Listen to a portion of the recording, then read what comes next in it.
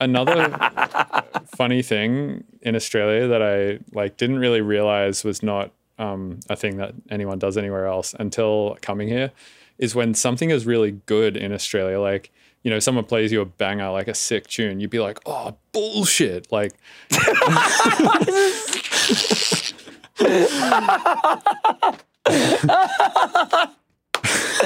didn't know that was a thing. That's brilliant.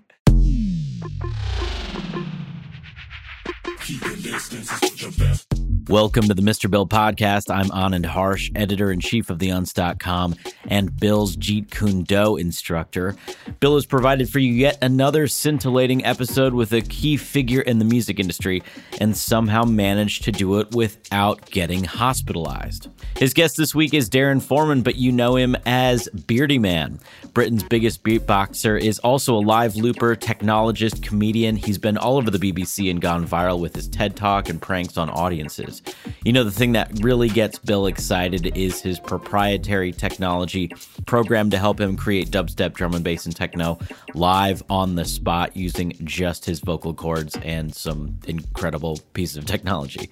He's also doing a ton of fun stuff for his Patreon while we're all locked down.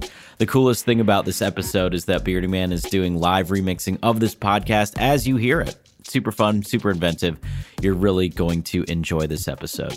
I bring up that last part to say that Bill is really going for it with these podcasts, doing a ton of research and getting incredible guests in addition to staples in his head. The absolute least we're asking you to do is to give this show a 5-star rating on Apple Podcasts, and a review is even more important. That helps more people find the show.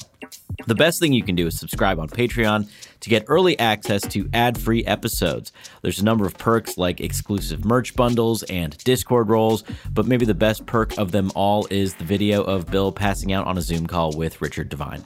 Support for this episode comes from Perfect Circuit. It's an independent music shop fascinated with all things in the world of electronic music. They have a diverse range of musicians running the shop that sells synths, modular recording, and pro audio gear that they ship worldwide. They're every bit as excited about Aphex Twin as they are Morton Subotnick, and every bit as stoked about the newest Eurorack module as they are about the newest Moog synthesizer. I'm editorializing here, but I imagine they're also excited about Mort Garson. Speaking of Morts, remember not only to water your plants, but also queue up Plantasia. It'll help them grow. They set Bill up with the preamp you're listening to in this episode, which is why he sounds so good. Visit perfectcircuit.com for more information and to drool over all their cool gear. Finally, head over to MrBillsTunes.com to sign up to become a hardcore Ableton-ear. We're currently running a production contest for Spectra, Bill's latest and greatest sample pack that's open to hardcore members only and features some really sick prizes like one-on-one sessions with Bill. Submissions are due by February 22nd. Okay, that's it. Go ahead and enjoy Bill's chat with Beardyman.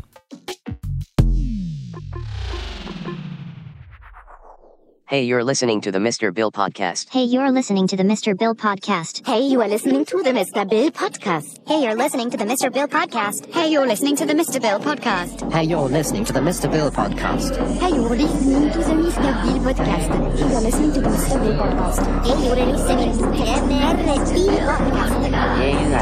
you're listening to the Mr. Hey, you're listening to the Mr. Bill Podcast.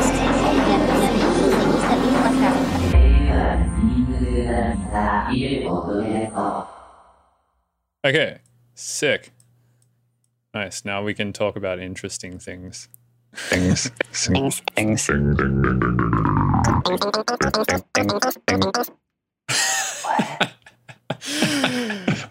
Oh, I can hear myself. Oh no, that's just you resampling me again.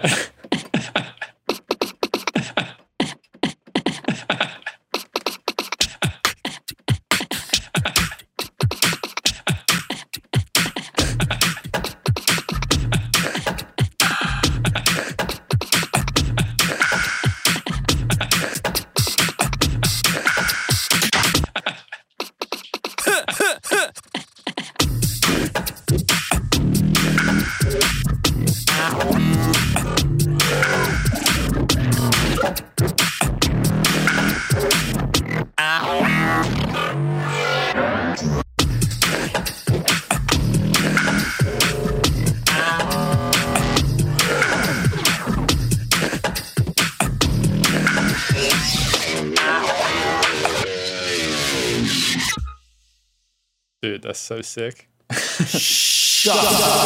Well, it's all influenced by My favorite producer, Mr. Bill. For real. No, like I was just saying before we started recording, I'm slightly nervous because your production is maximum legit. And so like, yeah. What I was going to say because we talked about this a little bit off podcast, or off when we weren't recording. And what I was going to say is, no, I would never look at your work and judge it for its like sonic qualities, you know, because I think the value in what you do, I mean, it sounds great as well, and I actually really like the sonic aesthetic of it, but the values of what you do, I think, are more just in the performance and the fact that you're doing it all completely live, which is crazy. Because I mean, like, live electronic music and doing that, especially as fluently as you do it, is just such a crazy like technological hurdle to jump. And I've tried to do it many times, and it's tricky, and it's cool that you figured out a way around it to do it properly and efficiently. Thanks, man. I'm glad you wouldn't judge me for the lack of studio master ready completeness of the beats, because I think it's like, I think I've managed to like build my setup to a point where I can get some of the way there, enough of the way there that it's already like a problem that it's that clean and quantized and tight and well finessed that people are sometimes they don't believe that it is all live. But like maybe it doesn't matter that it's scrappy. Like some of the best records ever made sound like shit, and it doesn't matter, you know? So I'm hoping that holds true for me. If I fuck up a mix, totally. the vibe is enough to carry it. I think, and I think it is for sure. I think the performance itself is like enough to carry it, but then on top of that, like you said, you've got the quality sonically up to like a pretty good level as well, and yeah, it's really impressive. Well, it really resonated with me what you were saying with, I think it was either Steve Duda or Deadmau5. It was one of those two, and you were talking about like this like trade-off between, I think it was Steve Duda. Yeah, he was saying trade-off between ability to perform live and the quality of the output that you actually make.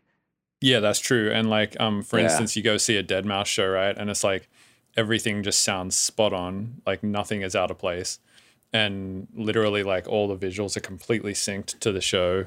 And there's just nothing like, it's nothing short of like a spectacle to look at, you know, like it's just this big thing that has, you know, it's taken years and years and years to produce basically, and you're seeing it condensed down into like a 90-minute show.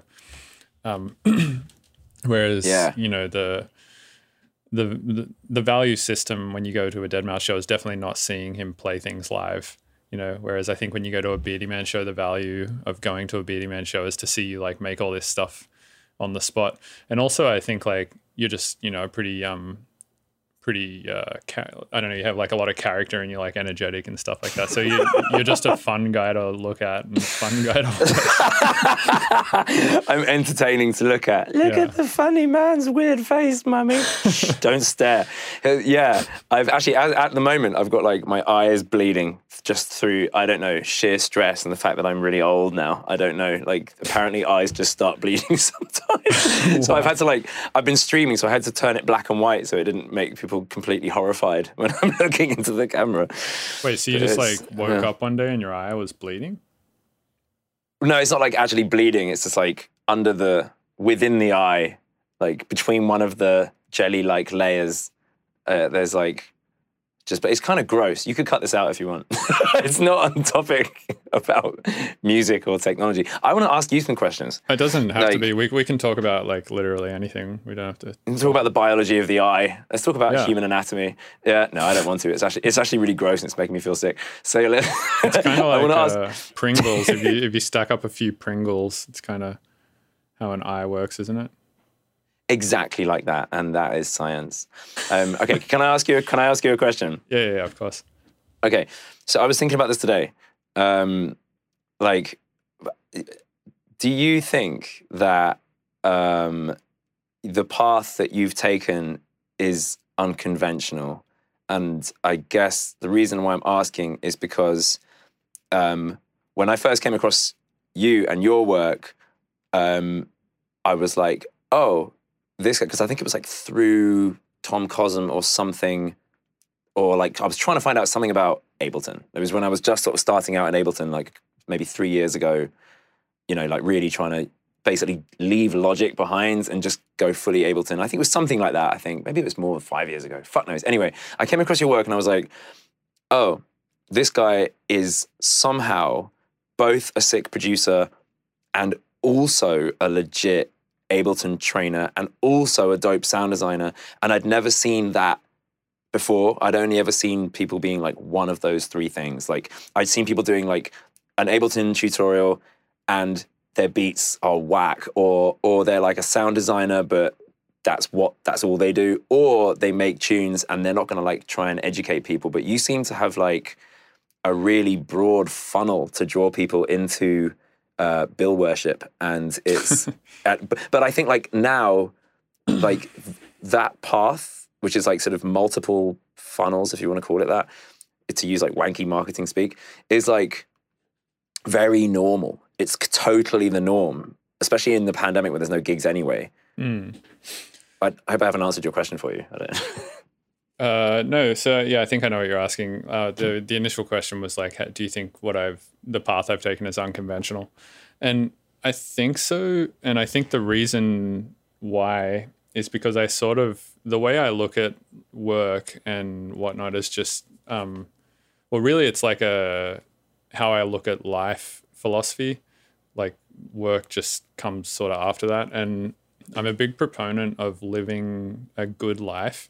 And the way that I justify, or the way that I measure like good, what is a good life, is just a life that I really enjoy, but also does not hurt other people, I guess. And also, if possible, like helps other people. So it's just, I try to do stuff that incorporates that philosophy. And for the most part, like I don't know, sometimes I think, oh man, I could just like, you know, try to ghost produce bangers for pop artists or something like that. Or I could, you know, try to, you know, do something that's like more lucrative maybe. But then I think about it, I'm like, man, then I would have to like be on call like 24 hours a day for people who want mix downs done and shit like that. And that I don't think I would find enjoyable, you know. And then I would constitute that as a less good life, having more money but less time than, you know, current. But other than that, your other statement about like people who are usually good Ableton teachers usually make shitty beats and like so on and so forth. It's like, I kind of somewhat agree, but I think there's like a lot of exceptions out there now. But yeah, I understand. There are now, more so now. Yeah. More so now, yeah. I understand what you mean though. Like sometimes someone will be like, oh, here's how you do like a bunch of shit in the program. But then like, yeah, they make sort of weird sounding beats or whatever. But I don't know. Music's subjective, right? It's always hard to listen to someone's stuff if they clearly know what they're talking about and say that it's bad, because you've always got to assume that that's exactly how they probably wanted it to sound, right? And then maybe you just got to be like, all right, it sounds like you just have a very different idea of what good sounding music is than me. But yeah, it's funny. It's like, I always wonder that about sound designers that make presets for keyboards. Like, they're always so corny, right? They're so corny, and they're like, maybe. I mean, that used to be true. Like, you know, to an extent, like if you have this giant workstation synthesizer, like a Korg thing or something, they're just trying to show off the capabilities of the machine, and it can do these mad kind of spacey sounds that are like a whole ambient track within one preset or something. But like, I don't know, that's less true now, because that's what I was trying to say. I think like I'm going down a path which is closer to the thing that you were doing like 5 years ago than I ever thought I'd be doing. And it's because of Patreon and the fact that it's kind of, you know, I'm growing a community now around me and what I do. And that's paying my mortgage. And it's part of like me giving my, like anything I have learned, any expertise I have at all, I'm now giving back to the people who are paying my mortgage. And by the same token, they get to sort of peek into my creative process, so that I'm not like making stuff in secret and then pretending that everything I do is dope. I'm like giving the offcuts to people because they're actually interested in it. So I guess it's Patreon that's leading me to think in this way. But I kind of feel like that whole thing about kind of developing things in secret and then really trying to release them like fully formed into the world isn't really a thing anymore. And I feel like you, like being a pedagogue as well as an artist, you were kind of ahead of the curve in that sense, you know? Yeah, I suppose. I mean, the way I looked at it was from like day one, when I was like getting into music, I was like, all right, if I want this to be my job, like how can I make it a wage? And I always thought like, I kind of did the rough math in my head of like how many records do you have to sell to be a successful artist? And I always realized I was just like, man, it's like not possible. How the fuck do people do this? And then I thought about it and, you know, I kind of saw where the internet was going in terms of its like speed increase, and kind of saw like, you know, streaming getting more popular in, you know, around 2010, stuff like that. And I was like, I mean, clearly something like Netflix and all of that stuff is going to happen. I think at the time they already had, you know, they probably already had some early streaming services. They definitely, I think Ustream existed back then, but also, you know, cable TV existed. And I'm not going to say like I completely saw where the internet and technology was going, but I had like some sort of idea, and the technology was already sort of there at that time. So I was like, well, it just makes sense, right, to try and like turn this into a wage by starting a subscription service. And at the time, subscription services were not that popular, but now it's like the main business model, which is crazy. Like everyone is basically like, you know, pay $5 a month for access to blah, blah, blah. But you were way ahead of the curve. You were way ahead of it. Like that. I mean, I don't know. Do you ever think about it that way? You're like, you know, I mean, well, the person who did it first maybe was Prince, like in the late 90s. He was like, fuck it. Fuck the major labels, fuck it all. Well, what about Radiohead? It's a subscription. Radiohead. They did that much later. They did it 10 years later. Right, and they also did a slightly different thing. It wasn't a subscription. It was just like... It's not a subscription. They just pay what you want. Gave their thing away for whatever you want to pay, yeah, that was cool. I think that was like maybe the start, like the precursor to Bandcamp or something like that. Yeah. And Bowie offered Bowie bonds, I think, in like the year 2000 or something, where you could... Bowie bond. A Bowie bond. I mean, I don't think any artist's done it before or since, but you could basically give Bowie a bunch of money, and then you're basically buying a chunk of his business. Oh wow! Like so whatever, basically like a public share offering kind of thing. Jesus, that's pretty cool. Yeah, he was amazing. I miss him every day. It's weird. It's actually creepy how much I miss him, considering I never met him. He never knew who I was. It's weird. I don't know. The artist-fan relationship is kind of weird, right? Like when you meet someone that you're a giant fan of, or when somebody meets you who's a giant fan of you, and you've put so much of yourself out there, like say you have or I have, it's really asymmetrical, the relationship there, right? Because the person meeting you like really thinks they know you and that you're friends, basically, because like they've heard so much of your voice and whatnot online, and then you have like absolutely no idea who this other person is. But I mean, you got to be careful with it, because if you've been putting your best self out there and clipping your best self, your idealized version of your personality into videos, and then someone meets you, and if you respond to the adoration that they're giving you in the moment too much all the time, then you can lose yourself. And I think that happens to people who achieve like crazy levels of fame. Like they forget that they're still just a flawed person. But at the same time, like that's breaking down too with Patreon and streaming and Instagram and all this kind of stuff. Like there's only so much you can put on a front these days. Like I just think it's all gone. There's no visage anymore. There's no, like fakeness is harder to pull off. Like you really have to go out of your way to like be a character online or something. Like you might as well just be yourself, because that's what people want anyway. And it's unsustainable to try and be someone you're not. So you might as well just talk shit, and if people don't like you, you won't do well. Just be yourself. You might as well. Yeah, I kind of agree. And I also think I've thought about this a bunch, is like the more of yourself that you put out there just kind of gives more for the public to like latch onto. You know, like what am I trying to say? Like the more of your personality that you exert, the more there is of you to get into as an artist, I think. Like withholding a lot of your personality, I think can, you know, give or just withholding it, like a lot of, like what you said, the offcuts and stuff like that. I think it really has the opposite of intended effect, which is I guess usually the intended effect for being so selective with what you put out is because you're really trying to focus, and you're really trying to sort of put forward this really carefully curated front. But I think, when you don't do that and you just like put everything out and just be yourself on the internet, it kind of, at least for me, I feel like has had like the opposite effect, which is like people just like it more, I think, than if I had have just made a carefully curated project from the get-go. Yeah. I mean, a good example is Deadmau5, who never holds back really, from just being every bit as nerdy as he would want to be.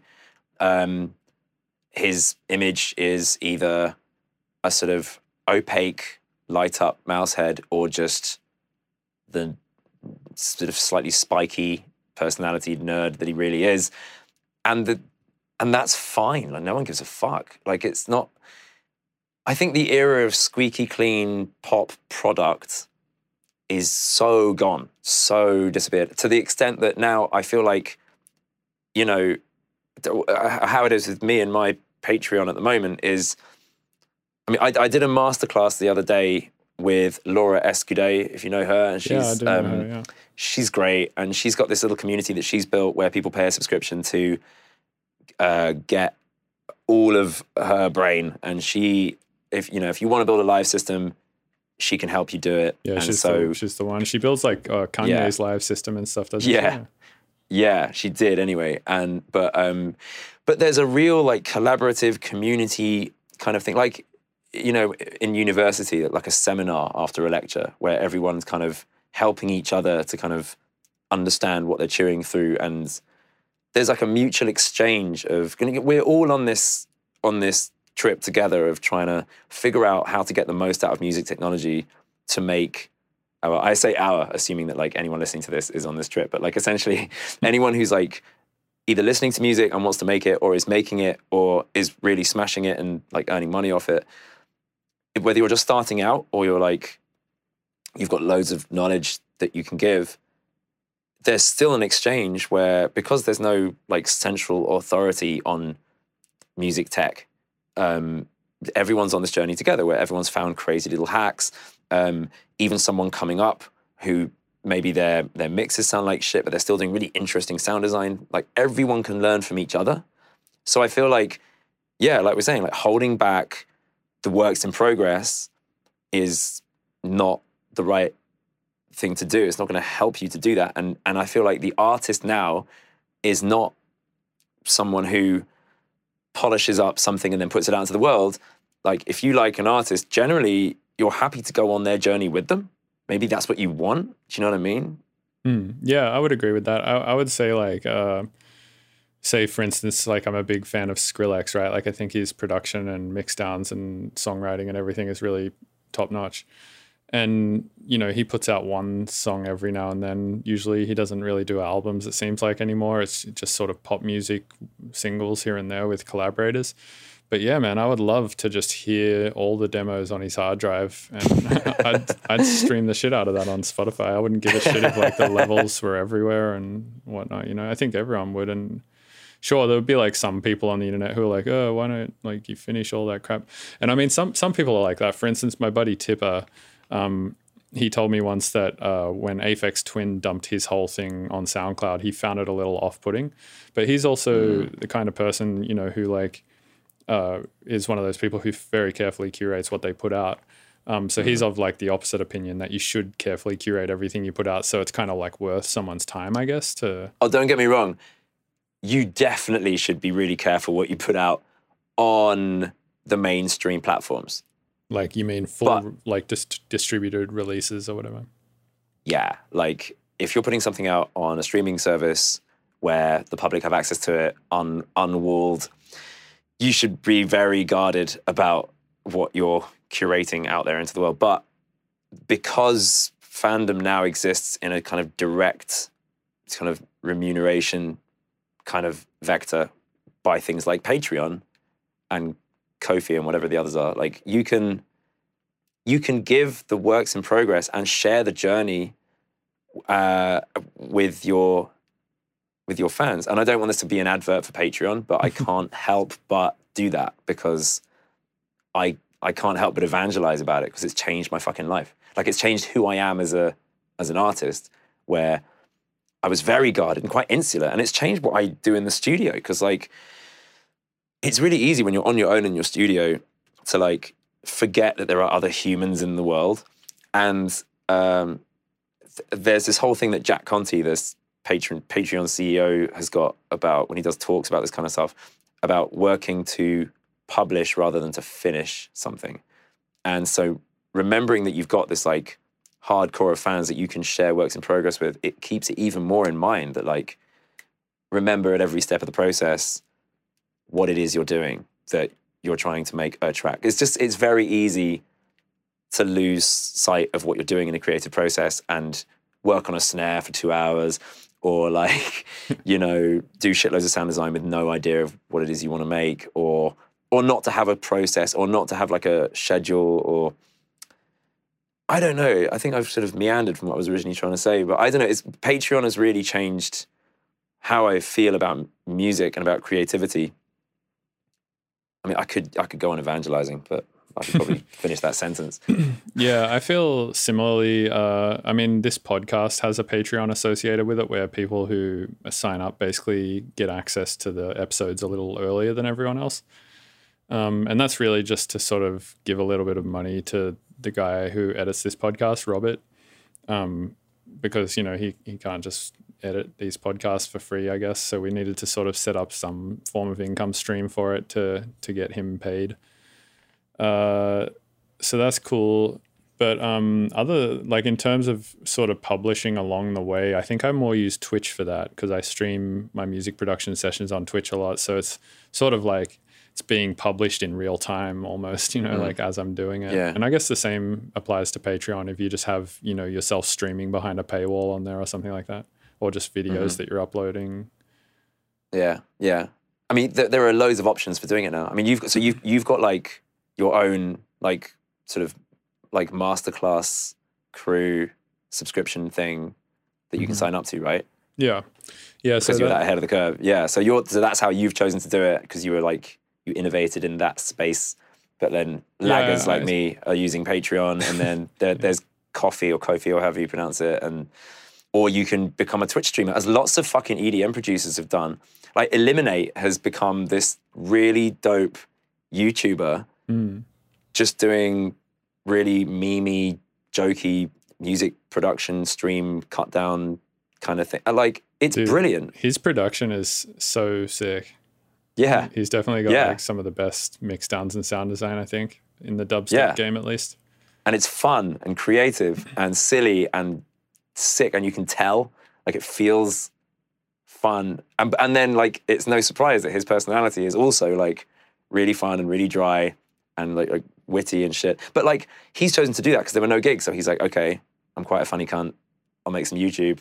And he's absolutely smashing it. I mean, like, I think this COVID situation has forced musicians to get really creative and really serious about, like, streaming and alternative income streams. And I think that's going to have a real effect on what it is to be an artist and what it is to be a musician. Yeah, I agree. I think in some ways that's a positive thing for sure. Because I think, at the end of this, you're going to have, like, obviously still people are going to be doing the tour grind and stuff like that where they're doing shitloads of live shows to try and make money that way. But yeah, I think, Twitch and Patreon and all of these platforms having to have adapted so heavily to all the new people coming into these platforms because of COVID is going to be a positive thing for sure. Yeah. I mean, I was thinking about this today as well. Like, it used to be the case that there was a monolithic marketing sort of behemoth that you could buy into or that would buy into you. And if you're lucky and you play their game and use their opportunities and their system, then you could, if you were really lucky and really hardworking and really talented, make it as a musician. And that was a very, very, very standardized model where it was I don't know, make a shit demo. Someone from a big record company hears potential in it and pays for you to be in an expensive studio. You're already racking up debt to the record company. Then you are out on the road, still racking up debt to the record company, and then you're grinding. Maybe you'll get a song on the radio if you're lucky. Maybe you'll get a second if you're very lucky and you really smash it. Like, the band could fall apart at any moment because it's a crazy life. So, like, it was pretty unlikely that people would kind of, you know, make it. And then the DJ model came and disrupted things, and then the sort of producer, electronic musician thing didn't necessarily disrupt things, but it certainly made things more creative. But now that giant marketing monolith of like the music press, radio, TV spots, selling physical products and touring, and any of the sort of marketing pursuits that are surrounding that industry, they've all gone. Like, they're still there, but you don't need them. It behoves you as an artist to do that shit yourself now, because there's all these social media sites. You just have to be canny about how to use them. So it's on you to market yourself in any way you think might suit you. Yeah, I'd agree with that for sure. I think that's good though. I mean, I think it's a lot better than the system that existed before. In some ways though, the system that existed before, if you could impress that gatekeeper and they let you in the front door, it's kind of like they were able to put you on a platform that wasn't so saturated with noise. So you would stand out more. Whereas these days, anyone can be on the platform. But the other side of that is it's so noisy that it's really hard to be noticed among people on that platform. You know, it's just like millions of tracks being uploaded every day. It's like, how are you going to make your one stand out, right? So there has to be something unique about you, and you also have to be good at marketing. You have to be good at a lot of shit these days, I think, to be a successful musician. Yeah. I mean, it's funny though, cutting above the noise, it's kind of, you know, with the old marketing model where there were just only a few TV channels, only a few places that you could get an album reviewed, only a few TV spots you could get on. Like, if you were in, you were made, and then your second album might be dog shit, but you'd still sell millions of copies, and then you're done. So it wasn't very forgiving of failure, or you do one shitty, like, there was a band in 1999, I think it was, called Gay Dad. And they were quite a good band. Like, they made some really good songs, and they were so overhyped. Like, I Wikipedia'd these guys the other day because I remember them from my youth. I was like, I remember Gay Dad. They were a fucking great band, and they made some really tight songs that they still go around my head sometimes. And their music's been used on ads and stuff because, you know, it's genuinely really good. But like, they came out of nowhere and were overhyped, could not live up to the hype.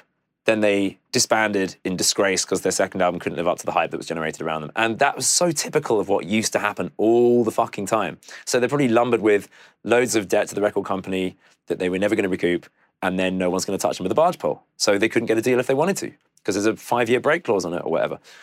That was the model. It was set up for failure, for people to like raise their head above water and then become a whipping boy. It was set up for the like the head honchos of the industry to make money, really. It was set up for the labels and the distribution platforms and stuff. It was not set up for artists. But I mean, you know, these new platforms that are rising, like Patreon, that was made by an artist. You know, it was made by this Jack Conti dude who's, as far as I know, started out as like a YouTuber doing these really interesting music videos, right? Yeah, no, he's great. Like, I hung out with him online a few times because we did a little collab thing for one of his like secret channels that he's got like sub channels and stuff. But so I got a chance to like talk to him because I've been a fan of him for years. Like, yeah, he's like just a YouTuber making really creative, weird, genuinely good music and music videos and stuff like this. And I don't know, Patreon's one of those things that just had to come into existence. Its existence was necessary, like Kickstarter. It was just, this was a model that needed to happen. The person who made the platform and made it well and made it for the right reasons and had the right motivations, that it was gonna take off. It had to. Like, the model was broken before, that you'd have to get something past a commissioner. Like, even for TV, it's the same. It's all backwards. When you're trying to show someone with more money than you that they should lend you money to make the thing that you want, that's all wrong. Like the way that we have now with Kickstarter and Patreon and all these other kind of things, the crowdfunding model means that art can be made the way that it always should have been, but there wasn't the technology to do it. Like there used to be patronage that was like a king or a cleric or something, back in the day. But now it's literally the people consuming the art that like pay you to keep doing it. I mean, I can't evangelize about that enough. Not like necessarily the platform Patreon, although I fucking do love it. It's that exists at all is game changing for artistry. All the bullshit of like trying to present yourself as being something you're not, or like trying to get a hit, or trying to get like just vying for, this hierarchy. It's all bullshit. Like art should just be something that is done by people who are doing it because they fucking need to make it.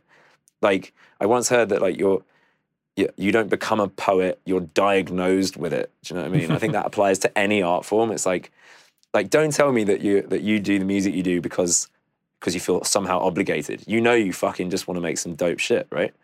Yeah, I mean, in some way, I feel like obligated, but it's not due to any sort of environmental or external factors. But yeah, I agree with you. I think that that people should just make art for the sake of it, and I think making art for other reasons, like monetary gain or stature gain, or any of those sort of materialistic reasons is definitely wrong and always yields worse art. And it's sort of counterintuitive, right? Because it's like the thing that those people want, that materialistic stuff, is, in my opinion, 100% more likely to come from art that's just made for the sake of arting. And and the opposite is also true, at least of like what I think of art that's made for the sake of trying to gain money or anything like that. I always think it's just the worst shit, and you can always tell like that it's just a cash grab thing or whatever. Yeah. But yeah, you really can. Then again, there might be people out there who really fucking love shit pop music that's been contrived from the ground up to make money. I think there are a lot of people out there who don't want anything challenging or experimental or overly complex. They really just want some pop music. I think that is. But you can Jesus, have how many people something- voted for Donald Trump? Do you know what I'm saying?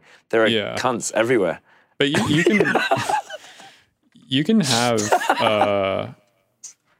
what was I going to say? Like you can have music that's really consonant and simple and not challenging really, but also like you can tell it's really intelligent and creative and done just because they wanted to make something artistic. Like a good example might be Gotye's song. What's that song called? The Big One? That's dope though. That's dope. Yeah, but I mean, that's pop music, right? It's not challenging. It's simple. Oh, it's right, consonant. for sure, yeah. I think I was thinking of like Lady Gaga's super brash sort of in your face, like maximum wall of Hoovers kind of thing. That is, yeah. I can't stand that shit. Like she's very talented, but oh God, I don't enjoy listening to her music. So, I have this like weird respect for her, but I don't like her music. But some people really do, right? The same guy, actually, I was listening to a podcast literally this morning with this guy on it called Tom Norris. And this dude, Tom Norris, he is in an act called Grey. And he does all the mix downs for Skrillex and Zed and those guys. So he's like just an incredible mix engineer. And he also does all the like sort of mix engineering for Lady Gaga as well. But yeah. Right.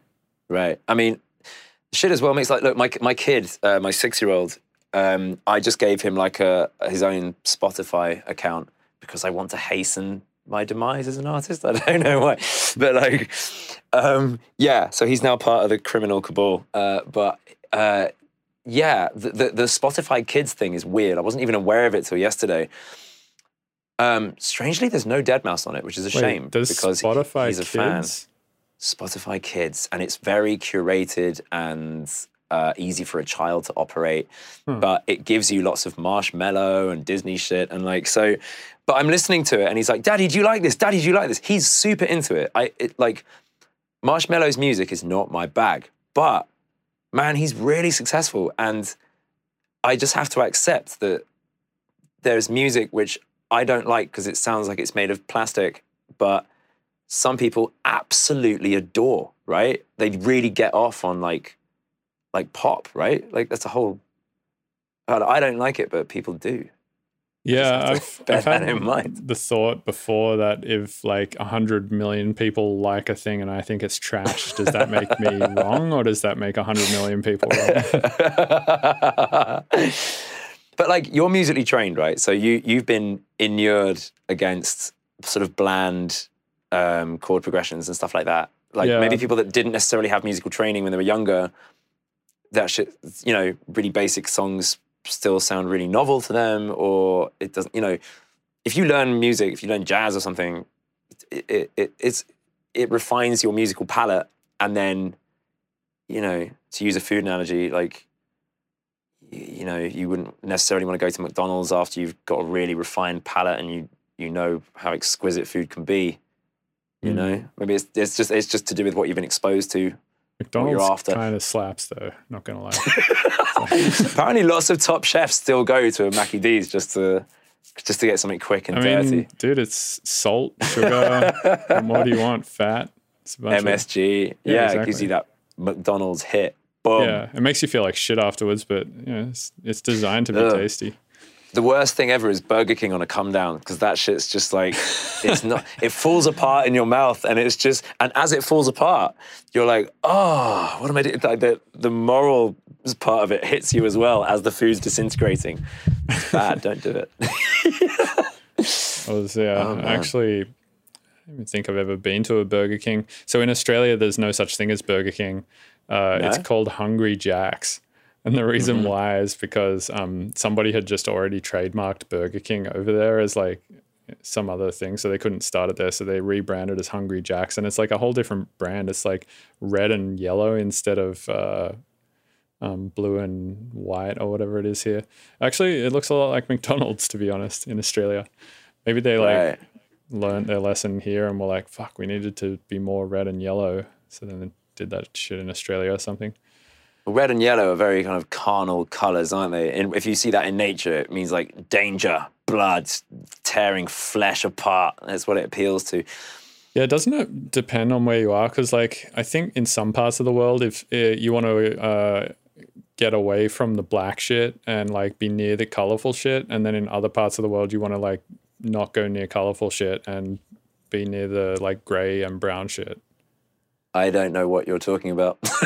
So like you mean like camouflage? No, so you know how you like go into a forest, right? And there's like a bunch of different colors. There's like a lot of insects, and some of them are really colorful, and some of them are more like bland, like just brown or black or gray or whatever. Yeah.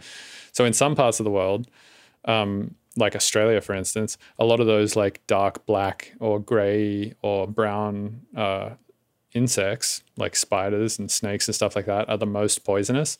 But in other parts of the world, you know, and then the opposite is mostly true in Australia too. If it's like really colorful, it's generally like not that harmless. And then the opposite can be true in other parts of the world. The colorful shit is like super harmful, and vice versa. Jesus, that's another aspect of Australia that I didn't realize makes it the most fucking deadly place in the world. Like, Australia's out to kill you anyway. You go out into the bush and there's like just things that can make you dead. I didn't realize that the color coding system that's true the whole of the world is reversed in Australia. What the fuck? Yeah, totally. Jesus Christ. Australian fucking spiders are so nuts. Like I did this bush doof in oh dude, you went to a doof? That's sick. I went to played a doof. That's where I started my electronic music journey, at a doof. Yeah, no doubt. But it's you know how hard it is to explain what a doof is to anybody else who's not been to one? Are you going to do it? You're going to do it? I've tried. It's impossible. You're going to explain? It's also impossible to explain to someone what a bogan is. Try. I mean, how close can you get? I mean, the way I explain it to Americans is it's kind of like a hillbilly, but not quite. It's like a hillbilly, but like like worse. And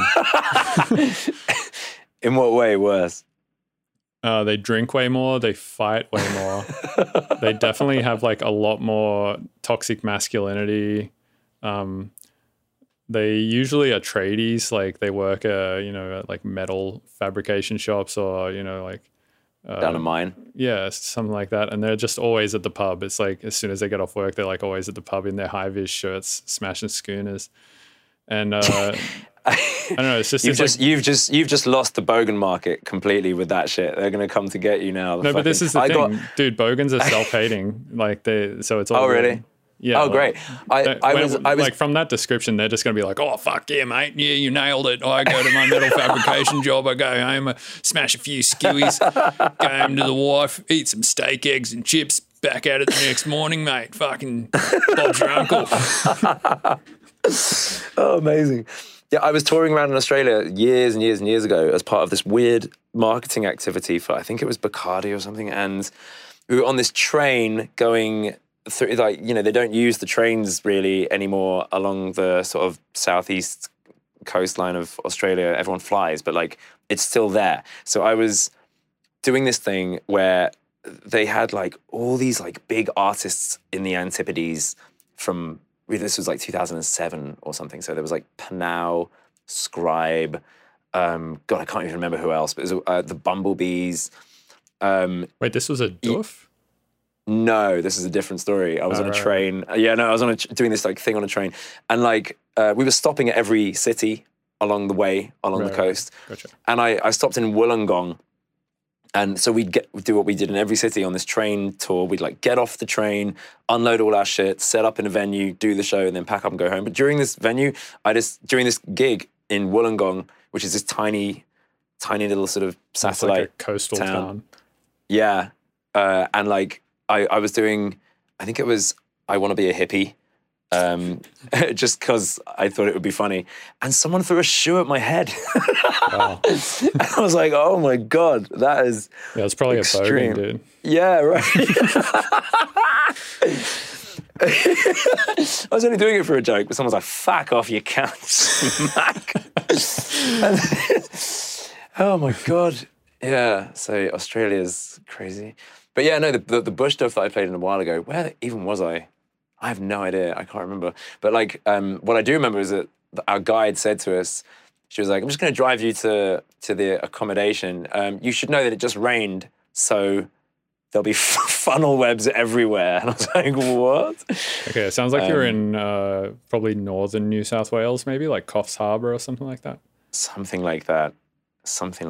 Yeah, but I didn't see any funnel webs. Oh, no, it wasn't funnel webs, sorry, because they are only in very specific parts. It was huntsmen that she said would be everywhere. Oh, huntsmen's, they look scarier, but they're not that bad. Yeah, I mean, they're a bit, yeah, I didn't see any. I wanted to see one, but I didn't. But instead I saw this golden orb weaver spider, which was one of the most beautiful things I've ever seen. Like a giant, like the size of a hand, but with very kind of pointy legs, like a sort of garden spider thing. And this one thick, like sort of golden thread hanging up the rest of the web. One of the most beautiful things I've ever seen. I don't know how dangerous that would be to a human. Probably not a threat. If it's colourful in Australia, it's probably fine. Right. Yeah, but funnel webs, for instance, they're like they look like a black shiny SUV if it was a spider. And that's what they are. They're like the security. You know how like someone like Elon Musk or whatever, they'll like rock up with a security detail, like a bunch of black SUVs around them. Like if you could convert cars to spiders, like they would be the funnel webs. They're fucking, I mean, the fact that they sort of pounce out of a cone of web that they've made, they're just... Yeah, and they're aggressive and too. they are dangerous. Yeah, and they are dangerous. Yeah, Fuck it's not shit. like one of those spiders where if you like go near it and just sort of like leave it alone and it'll leave you alone. No, like they'll bite through your boot. But like, any Australian that I talk to about spiders, anytime I've like gone to Australia and been like a bit anxious as I get there, I've been like, are the spiders here? They'll be like, no, I've never seen one, mate. Saw one once. It fucked off. I killed it with a fucking rake, because no one seems to care. Yeah, it's not as bad as it gets made out to be on the internet. I mean, there is dangerous shit there, but the same deal. I mean, like in my whole life, I've seen like 3 or 4 funnel webs and shitloads of huntsmans, but they're not that bad. Yeah, and you've got antidotes like anti-venom in Yeah, I hospitals, think right? no one has died from a funnel web bite in a long time, as far as I know. Yeah, she'll be right, mate. Faggot. Yeah, Who cares? Yeah, You know what? No, that's the attitude. In fact, there is one thing though.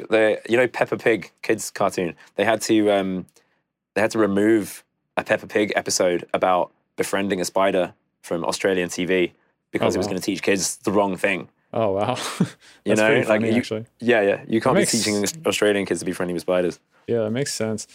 I had a friend who came to Australia once. His name's Ro. He's like a Belgian producer, and he came up to me and he's like, I'm not even going to try to do the accent, but he was like, oh, this guy I'm staying with, he just like said this thing. I'm not sure what it means. Can you explain it to me? And I was like, yeah, what did he say? And he was like, cunt's fucked. And I was like, oh yes, you mean the worst word followed by the second worst word.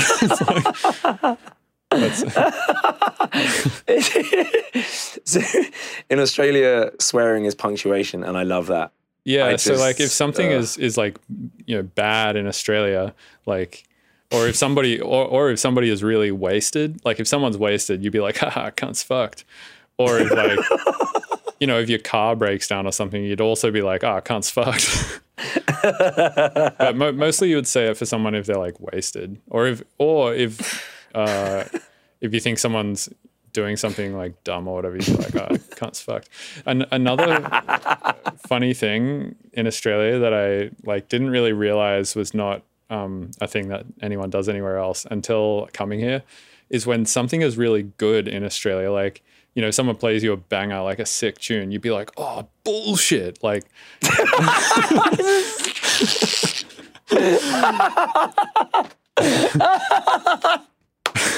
I didn't know that was a thing. That's brilliant. yeah, exactly. I often wonder that, like, how do these like reverse meaning slang phrases originate? Like, who was the first person in the 80s that said, yeah, that's bad? Like, it must have been a first person that decided to flip it. And in what fucking context was it that was first fucking used? Yeah, I don't know. Maybe there was just something that was so good that they were just like, that's fine. Like they just lost that shit. It's just in a moment of just, transcendent, godlike fucking purity that came to them. Yeah, maybe. I think I've had that a few times. Like used a phrase I knew wouldn't be appropriate for comedic effect, but none of mine have become like, well, one did. Fuck. There was, I had this like fucking big hit song with Norman Cook and Calvin Harris that was like eat, sleep, rave, repeat. And that was some bullshit. And it became this like EDM anthem as dance music was becoming a thing in America in the mainstream. And we never made a penny off any merch. We didn't make any merch. I don't know what our fucking problem was. We could have made, because like even today, I send screen grabs of anything I find that says like, that's like aped that phrase. It's like eat something, something, repeat. Because it's used everywhere. Like you can just Google it and there's shitloads. Like I'll see someone with a t-shirt with something like that on, like eat, sleep, fucking, I don't know, drink milk, repeat, whatever. And I'll just like, I'm so sorry. Can I take a picture of you? And they have no idea that it's being sent to Fatboy Slim. Sick. But, yeah. Wait, so before you made that, there was no eat, whatever, repeat shit going on? Like no Not one really. Not in the way that it is now, in that it's kind of a meme. But like, interesting. It was definitely a phrase, but like it became much more memeified, because of that. But like it's using really inappropriate things, or like things that you wouldn't sort of expect, like cookery programs and like, I don't know, accountancy firms, and like they all. I don't know, maybe it was a thing. Maybe like I'm completely imagining sleep, it. Maybe I'm thinking I invented. Yeah, no, exactly. But like, I don't know. Maybe it's just one of those things where I notice it now, and then I'm just laying claim to a phrase that's existed for hundreds of years. Maybe is. Could be that. It's probably that. Wow, I've been living a lie. Phenomena where you notice things more. There's a. Oh yeah, there's a phrase for it. The Beta-Meinhof phenomenon is what it's called. Oh, okay. Otherwise known as frequency illusion or recency illusion, which is like once you've you know, and actually the reason I just remembered that is because of the beta Meinhof effect, because my friend was telling me about it like 2 days ago. There you go. Pretty freaky. Yeah, the reason it came up is because I was looking into Bitcoin a bunch like a few days ago. Just mainly, I think it's dumb. I don't like give a shit about Bitcoin, but like I was looking into that a ton and was putting a bunch of energy into it for some reason. And then I was also looking at chess a lot because I play chess a ton. And then the next day I saw like a number plate that said BTC LOL. And then another number plate that said 3D chess. And I was like, what the hell? Like, we're living in the simulation. And then my buddy was like, no, this is just some beta Meinhof shit. Right. Yeah. I think that beta Meinhof shit and what's that other cognitive illusion? Apophenia, maybe? Which one? What's that one? Apophenia is where you just make like unrelated connections between different things. Oh, right. Probably that too. But there's what's the one where you, if you're not an expert in something, the Dunning-Kruger effect. Dunning-Kruger effect. That's it. Yeah. I think those things are what's driving COVID denial and Trumpism and things. It's like, particularly with this COVID denial thing where people just lurch to conspiracy. They're like, there has to be a conspiracy. I must find a pattern. I must find a way to make this make sense. I don't want to question my previously existing worldview. And where do you think you see the Dunning-Kruger effect the most? Like, in what aspect of life do you think it exists the most prevalently? I think climate science. Really? I think it exists the most in driving. You know, like everybody thinks they're a good driver, but everyone is like actually a trash driver, and everyone thinks everyone else is a trash driver. Right. Yeah. I don't know. That just comes down to humility, I think. But when you're in control of a vehicle, you get very, very tense. And also very confident, right? Like just having this thin shell of metal around you, you're like, yeah, I can send it on the freeway at 110. It's fine. Well, there's a weird thing, and again, there's a word for this, but I'm not like a psychologist, so I can't remember what it is, but like maybe it's called like body extension or something. But if someone walks in front of your car and they put their hand on your bonnet, you kind of feel it. Like it's this extension of this kind of like tool building, like extended body thing that we have as humans. Like we're really good at that, where we can sort of project ourselves into whatever we're using. I feel like I do that with my rig.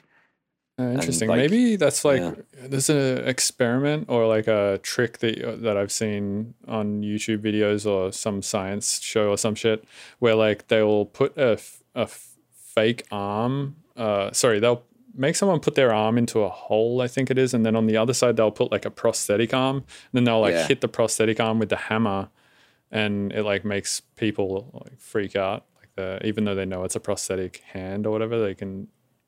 Yeah. Yeah, and there's phantom limb syndrome where you can have your limb amputated, but you still feel it's there. So it's like we have like a specific function of our brain which deals with locating where our body is in space and what constitutes our body and what doesn't.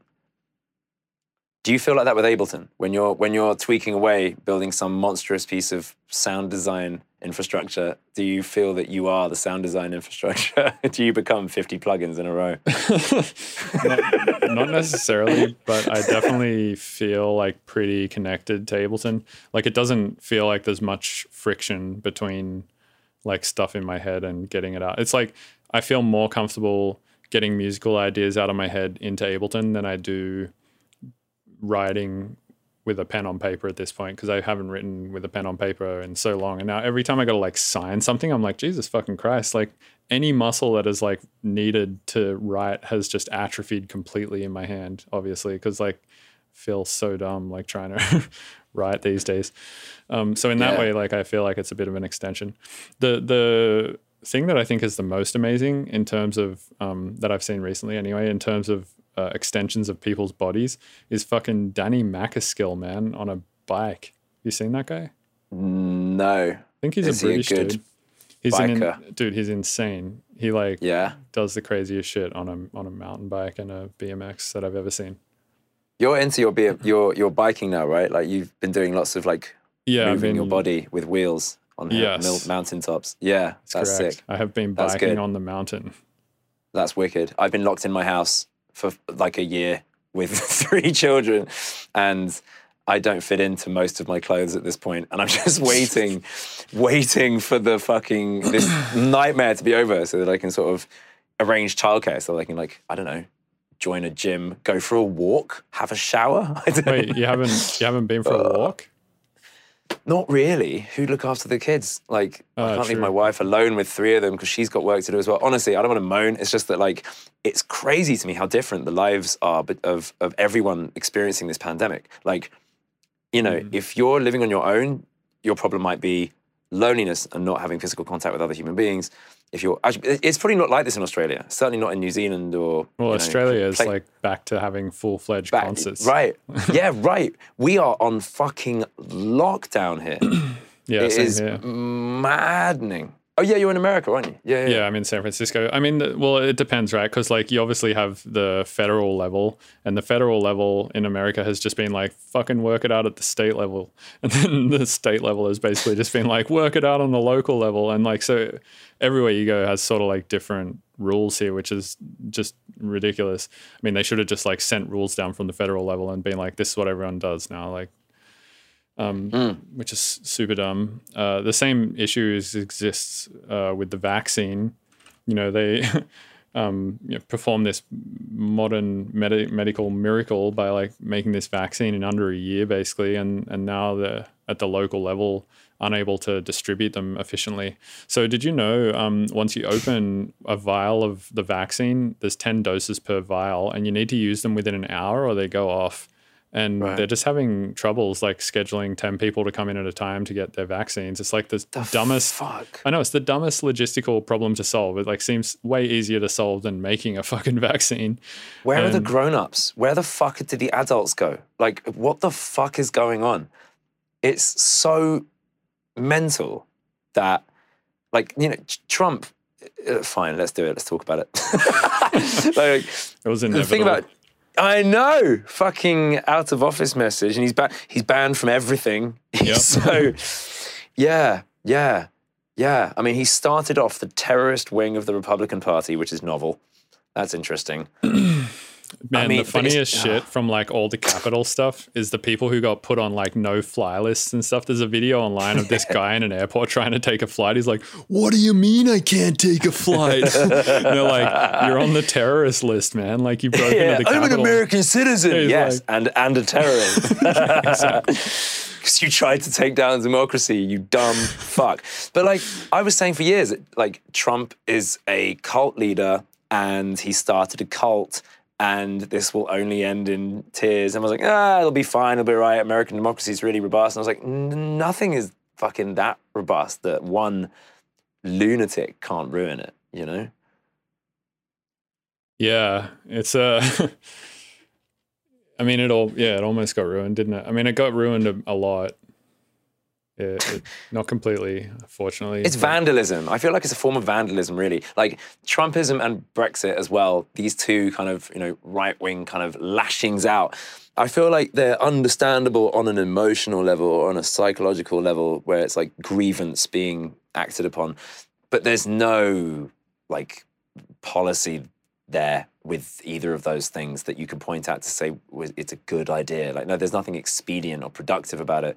It's just grievances being tapped into by people who possibly stand to gain from that. Maybe that sounds trite to even say because it's so obvious, but it's sometimes tempting to think maybe these people have a point. No. They really don't. They have genuine grievances, but they also have a mad demagogue who's lying to them. And I mean, look how many people join cults. Cults are mad. They're mad things. And they're really widespread, especially in America, where the whole country is founded on the idea that you can be a new you.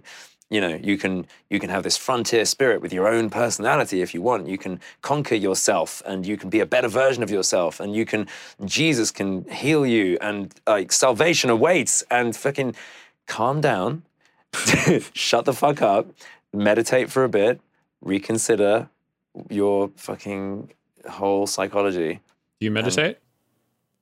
I try, but lockdown and 3 children does not present me with that many opportunities. But actually, I find making music very meditative. And I know that doesn't necessarily count. But like, do you find this with, do you find that when you meet musicians, do you ever ask them whether they like going on holiday? Because I've often like had this conversation with musicians where they're like, oh no, I don't like going on holiday. Why would you? They're like, because their holiday is like, they've crafted their life around the activity that they love to do, to escape into. And the idea of going on holiday is like, well, why would I sit on a beach? Can I bring my guitar? Yeah, exactly. Can I bring my modular? You know?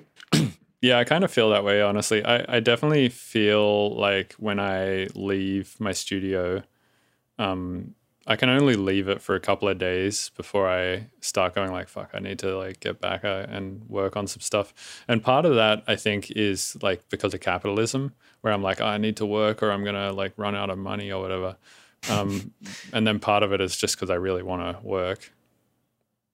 Do you find it weird calling it work? Because I sometimes find that strange when I'm like telling my wife and kids or whatever, I'm like, Daddy's going to do some work now. And I'm like, is it work? Because I really love it. I'm really going to enjoy it. Like, yeah, it's not drudgery. Yeah, I mean, if it's what you do, as your profession and it's your main source of income and it's what you spend most of your time doing, whether it be because you like it or whether it be, for capitalistic reasons or whatever, I think you can refer to it as work.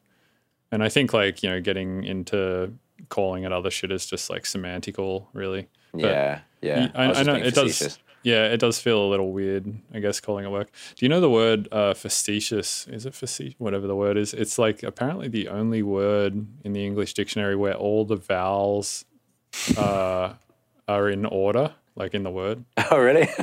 Yeah, it's like A-E-I-O-U, like all the way through. I didn't know that. I didn't even know how to properly spell it. That's a word that I'd have to let spell check do for me. Yeah, same Grammarly or whatever. Just be like, Grammarly, fix my dumb ass. There's so many words that I say all the time and then I come to write them and I was like, I've never seen this written. I have no idea how to spell it. And then I can't even find it because I can't Google it because the spelling's so weird. So there's the word, the word eidetic, when you're talking about like someone who has an eidetic memory, it's spelled like E-I or whatever. It's some weird spelling. Well, the word... What is that? What is eidetic memory? It's like photographic memory, like where you just remember everything. Yeah. Do you have that? Are you a savant? No, absolutely not. I wish I had that. I have fucking terrible memory, dude. Like, yeah, I think if you had an eidetic memory, you would just be such a good chess player, and I'm a trash chess player. Do you know, there's one thing I really want to know, and that is there's about like 700 milliseconds of a track that you did with Andrew Huang that I've listened to so many times, and every time I listen to it, it makes my face be like every time. And it's that fucking, I think it's the first drop on that tune you did with Andrew Huang. And I don't know how you've made that noise. It's like this fucking sample takes this crazy journey. Maybe it's something quite simple. Maybe you just fucked with a couple of filters. Maybe there's a Comey thing in there. Maybe you're doing something with mid-side. I don't know what it is, but it fucks my head up every time I hear it. It's amazing. The project file is on my website. You can just download it and look. Well, I fucking will. Yeah, I can give you an account. Yeah, after the podcast, I'll hook you up with an account. I have tons and tons of project files on my website, along with other shit like tutorials and whatnot. But I try to give away as many project files as I can, pretty much. And the only reason I ever don't is because a label like Mousetrap, for instance, just doesn't want me to. But if whatever I self-release, I release the projects for sure. Because, same thing as you're saying before, it's like, it is like kind of offcuts of the, main product, which is, the song itself. But at the same time, a lot of people are interested in those offcuts. You have a concern that you need to keep innovating because you've given literally the project files of the songs you've made to people that they can just like tweak and change and make their own and like but I think that's a good thing, right? Because then it forces me to be on my toes. Like one thing Louis C.K. said, which I think was really insightful, is he said do you mind if I masturbate while you watch? Does that, but he also said that was the second most insightful thing he's ever said. The most insightful thing was he said every year he trashes his entire comedy set and then just keeps the one best joke from that set that was like making everyone lose their shit, and then he starts with it the next year.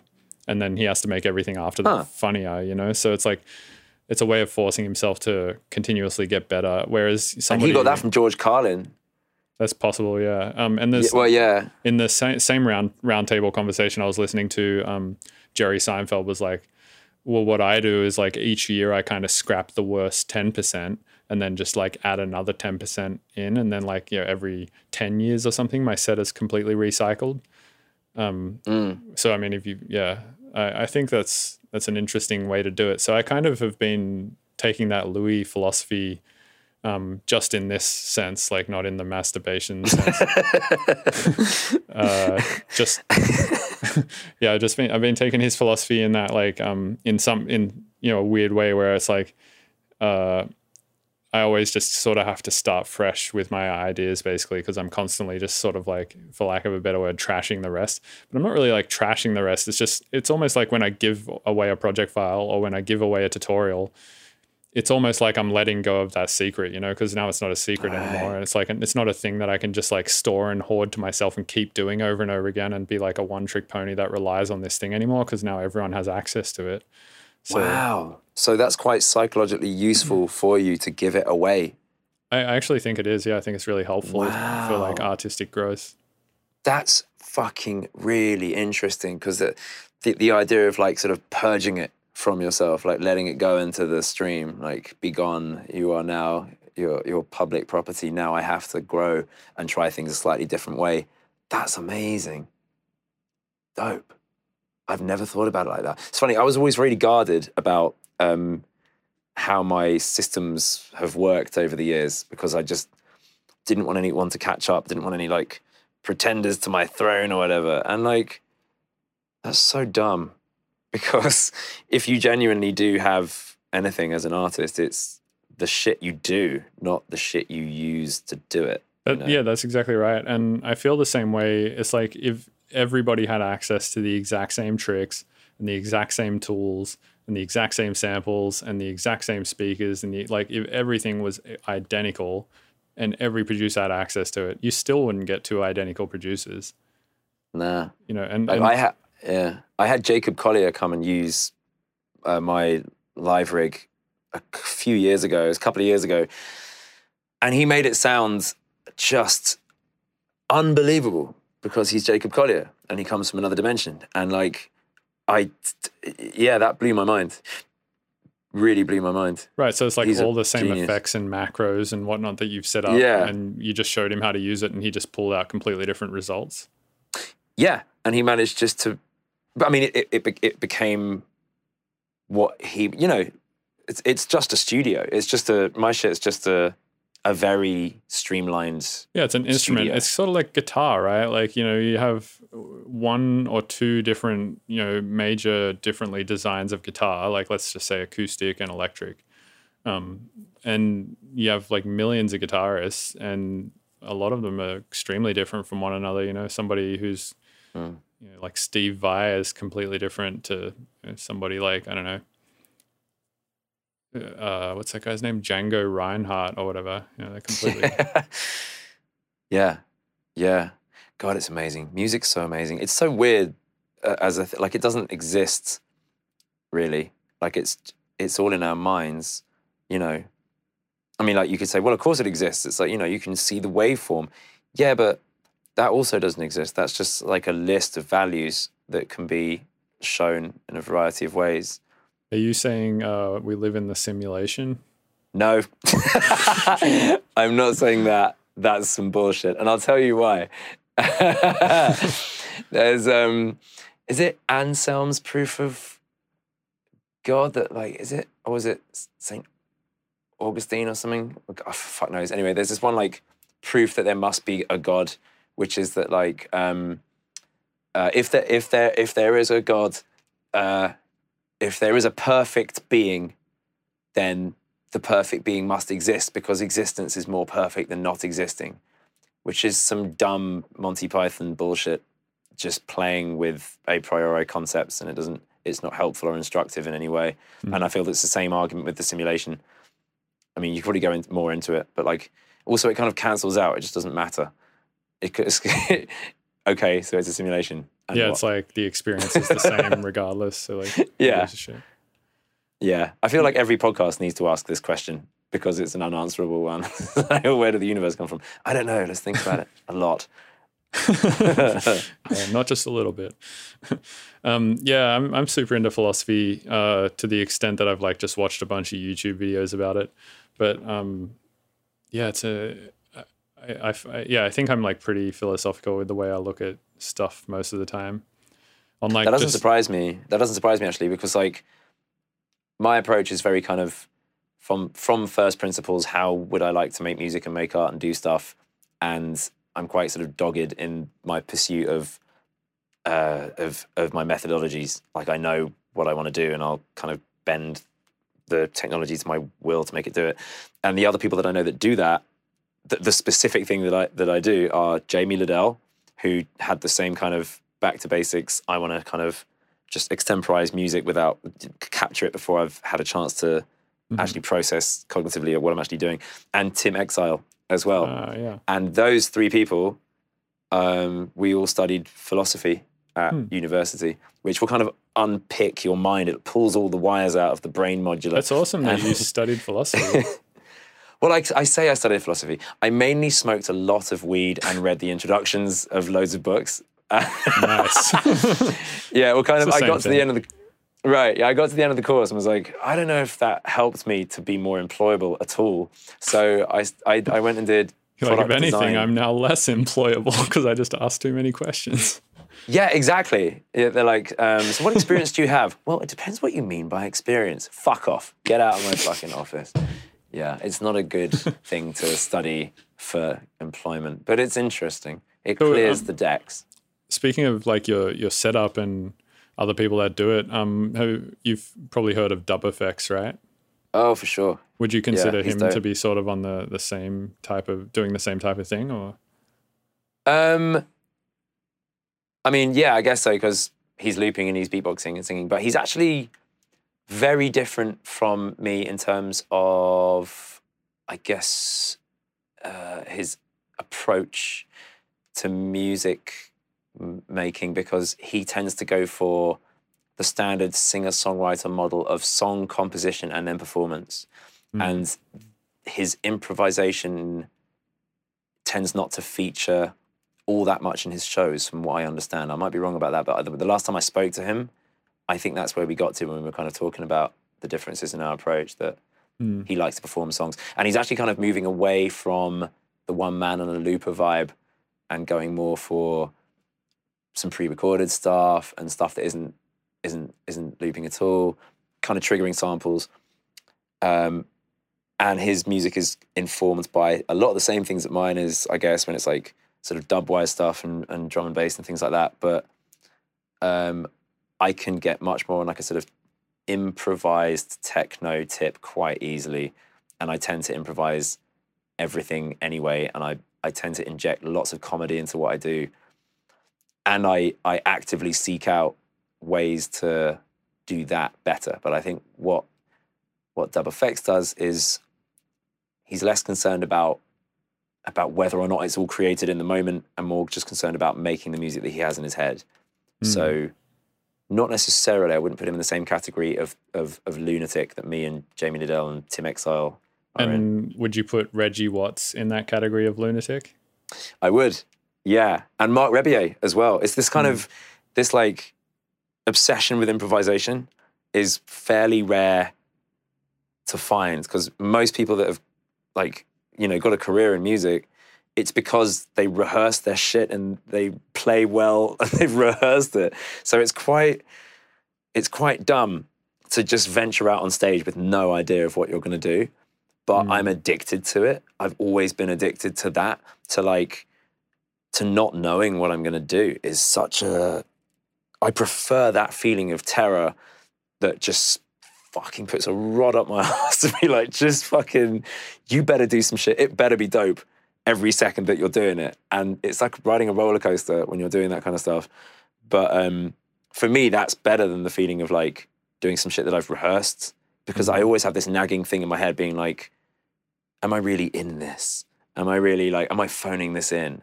Yeah, it's You easy know, to and- like get imposter syndrome when you quantize everything and all that kind of stuff. Do you ever get that feeling though when you get off stage? Which like I used to play in bands and I used to get this feeling all the time. Like if I would listen back to a recording, I'd be like, "Fuck, I could have done that a little bit better," or like, "Oh, I could have." Yeah. And yeah, I don't know. Or are you pretty good at like just listening back to a thing if you ever do that and just being like, "Oh, whatever, that one's done now. Like on to the next one." That's an interesting question for me because actually I spend an enormous amount of time thinking about that exact question to the point that I've got thinking about that question down to an art, because what I do these days during like the end times is mostly streaming improvised stuff with the Patreon audience there. They're all talking and chipping in. I'm sampling them in real time and putting them in. And then we're like going through, like re-whack like 70s adverts and laughing at them. And then I'm sampling them and it's all a free-for-all. But what I do at the end is chop out the good bits and make them into content for the various platforms. So the process of that edit is, I guess, that question. It's like, you asked, can I watch the shit back? And yeah, I can, but I know quite well now which bits I should cut out. And I've crafted my whole system and my whole approach to what I play and how I play it and how I control it live around things I've noticed when I've listened back. So for fucking over a decade, I've been doing live shit and then listening back afterwards. Maybe I'm like smoking a spliff and I'm like, this was the dopest. But then the next day, I've listened back again and I'm like, no, this sucks. And really, in the moment, in the club, it was great. And, a live improvised set, generally speaking, will be best experienced by people who are there watching it being done. Like my, the guru that I listen to mostly for sort of improvisational philosophy is Keith Johnston, who wrote a book. You'd love his shit. Check out 2 books by Keith Johnston. One is called Improv. The other one is called Improv for Storytellers. It might be Impro. It might be Impro. It's either Impro or Improv. I think the first one's Impro and the next one's Impro for Storytellers. And the first book goes in the theater. Nice. Yeah. So he did like what he pioneered in the 60s. Living in England and then Canada, ended up becoming Whose Line Is It Anyway? Wow. But he wasn't involved in Whose Line Is It Anyway, but his teachings made Whose Line Is It Anyway possible. Nobody was doing quote-unquote theatre sports until Keith Johnston popularized this stuff. And he basically divined these universal laws of creativity, narrative structure, and storytelling and improvisation and mask work, as in like inhabiting a character through some or other totem, be it a mask or an accent or something. All these things are in his philosophy, which you can read in those 2 books. And I live by that shit. And one of the things he said in this book was, it has to actually be good. Like, it's not good enough for, if you come out and you go, hello, ladies and gentlemen, everything's going to be improvised tonight. So everything you hear will be off the top of your head. So, if it's shit, I sometimes do say that because it's a funny way to start a show, but like, his philosophy is like, if you went into a restaurant and the waiter was like, the food might taste horrible, but the chef's improvising, so there you go. Like, you wouldn't go to that fucking restaurant. So, yeah, over the years, my systems have been improved incrementally by things I've noticed by listening back to gigs, where I'm like, yeah, that felt cool in the moment, but I need to add this feature. Yeah, that felt cool in the moment, but I need this feature. And comparing and contrasting with the music I want it to sound like, till I've got to the point today where I think I'm finally at a point where I can sort of basically put up a whole stream that I've done where it wasn't in a club, so people were getting off on how sick the bass actually physically was in the room, or by how live it felt, or how exciting it was, or how pissed they were. Like, the music I'm making now genuinely stands up against the music that I'm trying to music I have in my head. Nice. And the feedback I'm getting says the same. That's awesome, man. Yeah. Speaking of which, let's talk about your setup a little bit, because I would love to understand how that works. I kind of understand a little bit what's going on, but there's definitely some what looks to be touch OSC stuff going on iPads, which looks pretty bespoke to this setup. It's Lima. Oh, Lima, okay. Yeah, Lima by Line. And I got some really good news the other day, because I thought that they'd abandoned the company. I thought that the company had disbanded, but actually I'm testing out the new betas of their stuff. So they are maintaining, which I'm super pleased about, because, I've got like four iPads. Yeah, and they're the ones with the big screens. And yeah, it's kind of like the only people that I know that do shit this way are me and Deadmau5. I don't know of anyone else who relies on touch surfaces. And Deadmau5 uses his own touch OSC pilot, I think he calls it. Yeah, and he has that like giant screen on stage that he uses to like... Yeah. And I was actually talking with the guy that develops it for him the other day, and I was asking, like, how many features are you intending to put in this thing? Because I need things like, fucking conditional logic between functions and all these mad interdependencies, and I need really specific things about if you touch a button, it needs to do something. When you release the button, it needs to do something else. Or it needs to do nothing when you touch it, and then only do something if you then break one of the walls of the button with your finger, or all these like gestures which you might have seen them on touch screens. You might have interacted with iOS or whatever by doing swipes or pinches and things like this. But there's so much about touch screens that's underused. Do you know about TC11? It's an iOS app. No. Oh, fucking get it, man. It's amazing. It's like, it's wild. And it was made by some people at some or other university. I can't remember which one, but it's got these gestures and then meta gestures. So I don't use it in this rig. I have actually used it in older rigs, but I haven't got around to incorporating it. It's crazy for sound design. Like, it looks like something out of Minority Report. And with that, you can put your finger on the screen, put another finger on the screen, and then it starts to measure the distance between the fingers. It measures the angle of rotation between the fingers. It measures the speed between the fingers, the speed of each independent finger.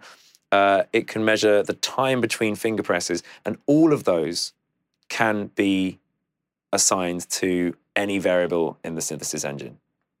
It's fucking wild. Yeah, it looks really cool. I'm just looking at it now on the internet. It's great. Just get it. And they do a MIDI version, which makes no noise, but you could fucking control a giant modular thing with it. And it's got, obviously it uses the gyroscope as well and all this kind of stuff. So yeah, like I kind of have that philosophy with the way that I interact with my rig, which is like, why would you, it's great when you can hammer a physical button. There's low latency, you get reliable haptic feedback, it feels like you're touching something. That's all cool, and there is a place for that. And I do have like big rubber buttons on a Novation Launchpad, which I have to use for things like sample triggering and stuff like that. If I've recorded a sample, I don't want to be touching a touchscreen. I could, there's pretty low latency these days on these things, but not as low as with a rubber button. But the amount of control that I need and the amount of complexity that I need to produce dance music in real time is, it's only really achievable with a touchscreen. Like, because you have to do, like, for example, I've got like, for the live streams, I've got a 3-way button, which at the top extent, it lets sound through and the sound can be recorded into my recording buffer. In the middle, it lets sound through, but the sound's not recorded. And on the bottom, the sound does not come through. So that's how I mute everyone. If it's getting a bit too raucous and I'm just trying to make some tunes, I'll turn them off. But like a really efficient way for me to build that was to sort of build a little container and then put like a sort of 3, it's a sort of an XY, but it's it snaps to these 3 positions. So it's an easy thing to make in something like Lima, but if you wanted to implement that on a sort of rubber button touch surface thing, you're looking at a few buttons that you've just used up. So there's things you can sort of hide in gestures. with a touchscreen that there's no other way to do. Like, for example, on I've got this tune knob here. So if I go, right, so then I can go, oh, why isn't that working? Oh, maybe it's not. Hang on. Oh, you got to cut that out. Wait, I think maybe did that? Oh, no, that's weird. Did I break that?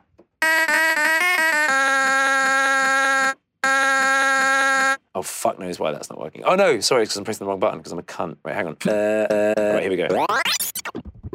Okay, so something simple like that. So there's like a huge range on that bend. So in this one button, which is maybe the size of like a thumbnail, I've got fine control by moving it just, a few centimeters to the right or left. Or if I put it outside the area of the button, then it goes into sort of wild territory. And then if I press the button and flick it down, then it goes back to the tone that it was recorded at. But you can't do that with a knob. Like you could if you have, like, I think the MIDI Fighter has a mode where you can press the button in so you can do more fine control. Yeah, it's called detent. And you can, so there is kind of functionality for that kind of stuff. Maybe that was a bad example. Here's one for like saturation. Okay, so that's like just kind of a distortion-y kind of wavefoldy kind of thing. So that's actually an XY. So you've got the shape of the distortion here. And then you've got the extent here. So you probably can't, that's not a good example, but you can't. Maybe I'll do a sine wave.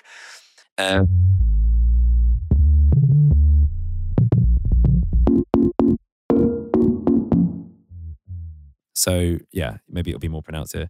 So I'll just put on a tiny bit of saturation. So that has its own sonic character, but then on the x-axis, oh fuck it, maybe it's subtle. But basically those two things are different. But that's a tiny button. Maybe here's one that's more obvious. Right, here's an LFO. So.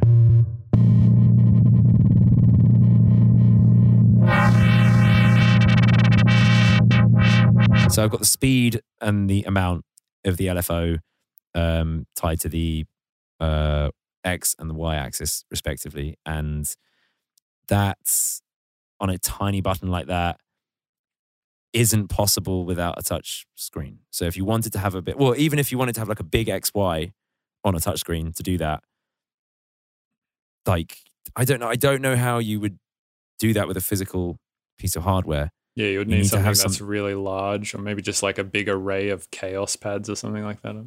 Yeah, but so you can have things where the area of activation lies just more beyond ergonomic. the boundaries of the box of where you originally touch it. And this is a relative, so I had to like script this myself because Lemia didn't have it. But it's a relative XY, which is a useful thing to have.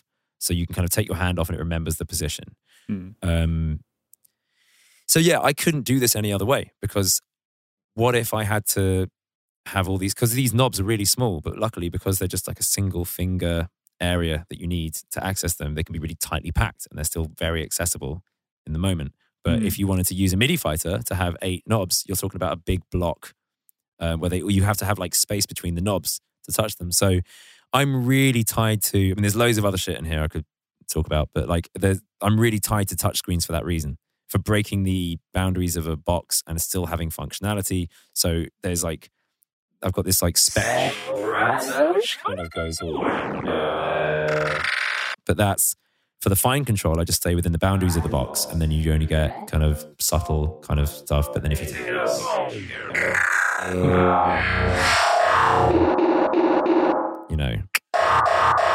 So is each iPad kind of dedicated to slightly different things? Or? Yeah, so the top left iPad is my drums, and rather awkwardly, which kind of breaks the design schema of it, the controls for my synth. And my synth is one instance of crossfade loop synth by Expert Sleepers, and it's the only thing I could find that existed in VST form that allows you to sample instantly. So because So that's that's what I wanted to module, do. or is it a? Oh, you said it's a VST. It's a VST called Crossfade Loop Synth, and it's good. And if you just it's just that and a bunch of subtractive synthesis and basic kind of wavefoldy kind of stuff and standard kind of effects. We're all using Tornado by Sugarbytes. Nice. But it's what I like is that because the source wave is always my voice is imperfect. It's kind of different every time. So it's not like choosing a patch on a synthesizer. And these controllers are all controlling Ableton, right? Yeah, the whole thing is hosted in Ableton, and the iPads make no noise themselves. They're not like storing any buffer or anything like that. There's no audio passing through them. They're just literally it's interface stuff. So the first iPad is drums, and the drums are separated into there's 3 loopers. There's kicks and full loops if I want to do them. Basically, it's just got full bass extension, and then the middle one is snares, which has a bit of a cutoff, and then hi-hats, which has quite an extreme cutoff. So that's nice places to put those kind of sonic elements. And then in the melodic group, I've got bass, melody, and pads, and each of those has effects again in Tornado per channel to enhance those particular musical categories. So just slight differences in control and stuff like that.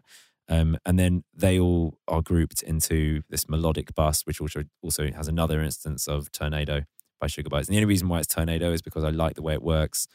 It's quite a fun, reliable playground for effects where you can't get too carried away because you've only got 8 modules to use per instance of this plugin. It's all designed for like super low CPU and latency. So it doesn't matter what you throw into it, it's going to work. And it's well supported. I like the Sugarbytes guys, they're brilliant. And they've sort of put some of my presets into the plugin and loads of feature requests and updates and bug fixes and stuff like that. And then my bottom right iPad is the kind of final master bus. So that, again, more effects using Tornado. And there's a lot of Ableton native stuff as well. No other third-party plugins, purely because I tried to add third-party VSTs other than Sugarbytes Tornado, and it's Augustus Loop by Expert Sleepers that I use for the looper. I tried to add other things, and they all seem to introduce CPU overload or latency that I don't want to deal with. So just to keep it really lean and slim and light on the CPU, it's amazing what you can achieve with just Ableton's built-in stuff. Also, I just didn't want... I'd had bad experiences with third-party stuff going out of date, not being supported, and then I've come to rely on it and stuff like that. So I just figure if I stick with native Ableton stuff, just to see how far I can get with that, then that's always good. There's not very much Max for Live in it either. There's like little bits here and there. Like my live quantizer is something that was built for me by my friend Sebastian Lexa, who's amazing. Yeah, nice. And there's is it basically like a gate that opens and shuts and then like just lets the MIDI notes through that? How's it working? Because it obviously can't queues them up. quantize. It queues up note on messages and only lets them through on the 16th. Yeah. or the 8th, So it's whatever basically probably just like a gate opening and shutting or something like that at a certain quantizable rate, right? No, it actually queues them up in a list. Oh, cool. Because because it has to, because it's a note on event. So it has to kind of store that note on event and then trigger it, and then it dumps them if it's gone past the line. Yeah, that's sick. It's fucking sick because you can just sort of spaff all over the machine. Like this machine is kind of it's well enough put together that it's hard to make a non-musical result. You could still make dog shit if I try to use it drunk, it just isn't good. Like if you didn't know what you're doing with it, you'd make some bullshit. But it's hard to make something that sounds out of time. You can take all the quantization off, which I often do. If I'm trying to make like a sort of Dilla-esque beat or something, then I'll take all the quantization off and deliberately just kind of vibe it. But if you want to make really tight drum and bass, you can do that. And if you want to make really like rugged techno, it's kind of like that. It's part of this philosophy of like embracing the mess and sort of embracing the noise and crafting with the noise, like embracing mistakes and kind of deliberately introducing errors, like a certain amount of kind of stochastic creativity, and then just refining that down in real time. So, for example, if I wanted to make some techno, I'll do something deliberately dumb, like, and then I'll just, and then I've got that, you know, then I can set a BPM. I've got a click in my ear that you can't hear, but then if I'm like,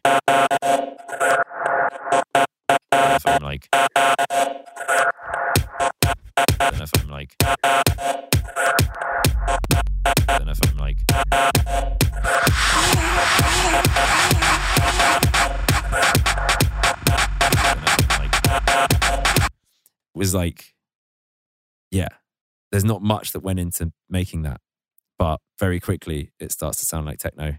It's yeah. It's sick, man. Yeah, it's such a cool setup. And the is it a launch pad on the left? Oh yeah, I think it's flipped for you from where you're looking. Yeah, it's on the right here. Yeah, standard Launchpad Pro seems to do the job. Yeah. You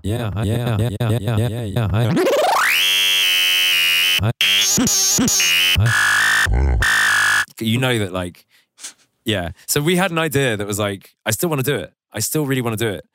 Basically, to make a whole bunch. I want to do it like as a video though, to do it properly. Mm-hmm.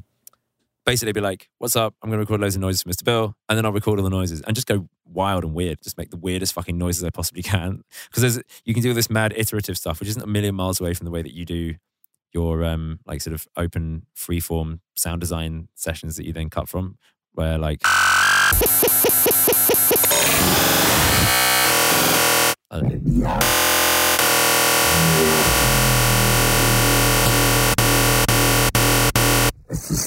Yeah. I think that's cool.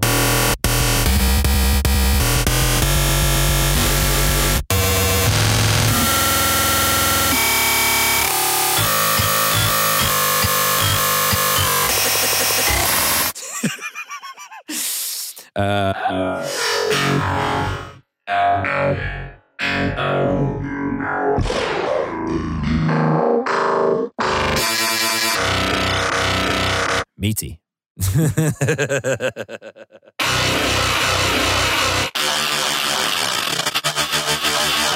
So yeah, that's the kind of thing that I would be giving you. Would that be useful? Yeah, for sure. Definitely. It's quite noisy, but yeah, you could use it.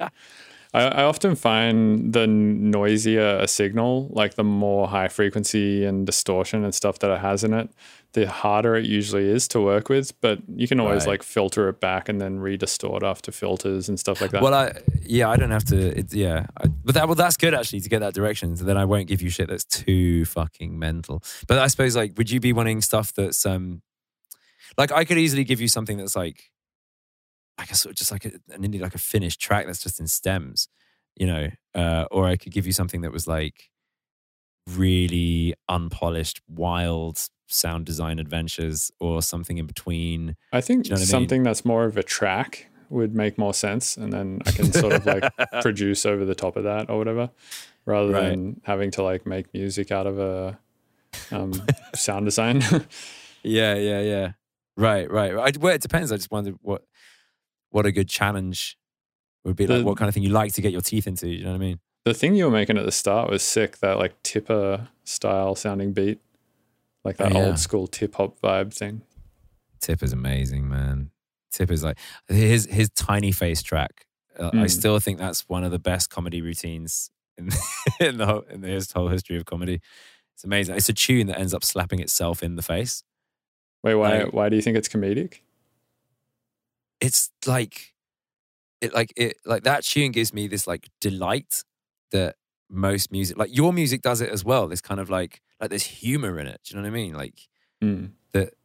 I mean, I don't want to tell a grandmother how to suck eggs, but you know what I mean? It's like, I don't know. You know this. You make the shit, but it's like I don't know. I mean, you must see the parallels between like a good comedy bit and like a tune with levity in it. Or like Nirvana songs, I feel like they're comedy bits.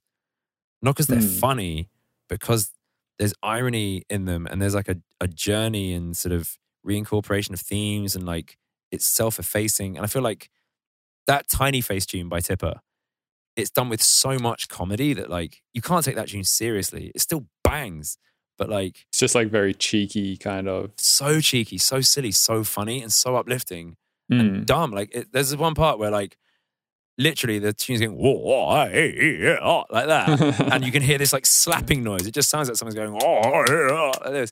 It's so fucking funny. It's amazing. I mean, he's made loads of incredible fucking music, but that one tune for me is like one of the greatest moments. I guess in the history of music is kind of like that too, right? Spunyan has got that same sort of like, oh, oh. It's so wild. It's fucking, but your music's got loads of that shit in it. That's like, there's so much like awareness and I don't want to say comedy, but that's what keeps coming to mind. No, I kind of understand what you mean. And that stuff becomes like really apparent, I think, when you're on psychedelics, right? Like when you're listening to music and something happens in the tune or whatever, and you're like, how could they possibly? Well, I love you. Like, I mean, yeah, I heard you saying the other day that like you come from like a breakcore background, you know? Sort of. I come from like a more of a psytrance background, but yeah, also breakcore and like IDM as well. You know, I think my progression went like metal, then psytrance, then like breakcore, and then more IDM stuff. Yeah, I know Passenger of Shit and Shit Wank Records. I know I didn't even have to repeat to finish the word. I mean, yeah, I think Passenger of Shit's better than the Beatles. It's so solid claim. That's my hot take for the day. No, but like I love like deliberately annoying music is so funny. But like I feel like your music has an awareness that music like Girlfriend of the Year or Shit Wank Records kind of stuff, or like Tim Exile's early work, this kind of thing comes from this place of like some kind of impatience that manifests as delight. I get that with like the intricacy, but it's not, your shit isn't just intricate. There's levity in there where like you'll pull back on an idea just in time. And there's a lot of that in modern dubstep and rhythm and all kinds of stuff. But like yours especially, I feel like you're so open to playing with textures and arrangements and stuff like that. And there's so much musicality in it. Yeah, you rule. Thanks, man. Speaking of rhythm, can you make rhythm on this setup? Probably. You make but you know what? Yoink basses. A yoink? Yeah, you know those classic rhythm basses are like boom, yoink, boom, yoink, yoink, yoink. As in what, like fucking? Isn't it just like yoink, yoink, yoink? That's more like old That's school. more of a yoy. Yeah, that's the 2000. That's the 2011 wub. Yeah, exactly. That's more of a yoink for sure. Yeah, I think that's the classic get that new dubstep sound.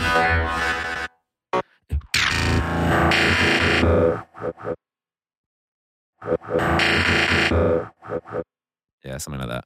I need to.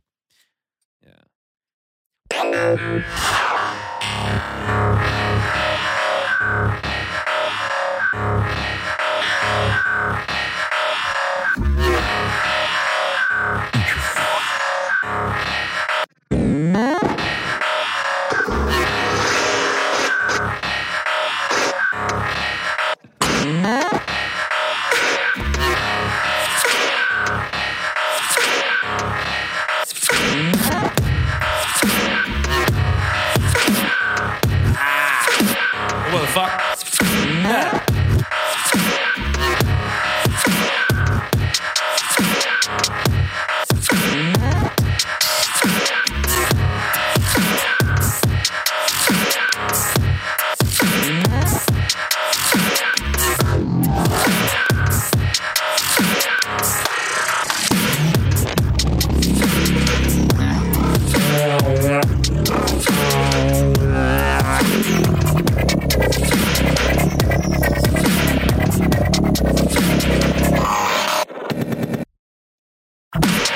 Oh, I fucked that up.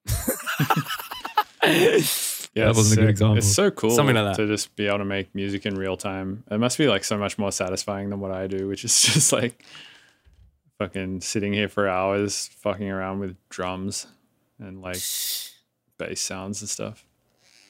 I mean, I think I'm doing some of the same stuff, and what you're doing so much more finessed. Like that's the one thing that you can't do with this is really finesse. Well, if you're recording stems out, you can, right? You just can't do it in real time. No, exactly. So, I mean, you know, if I want to do a snare, I can do layering to be like, you know, and then to sort of record over that with a bit of a, and then, and for a bass, give it, and then give it, and maybe a bit of, you know, so Dude, that actually sounds sick. It fucking does.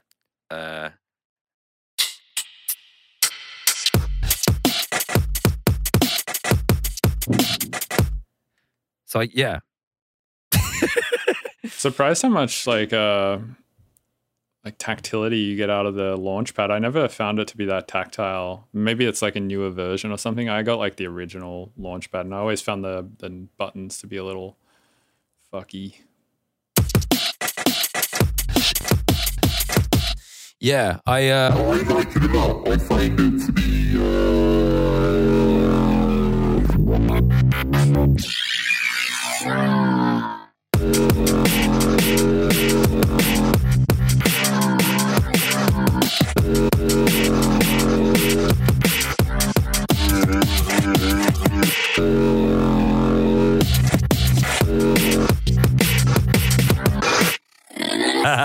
I like it.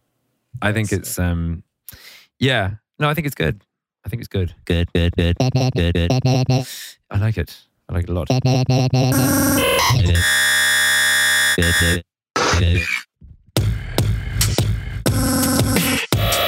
That's a bit much, isn't it?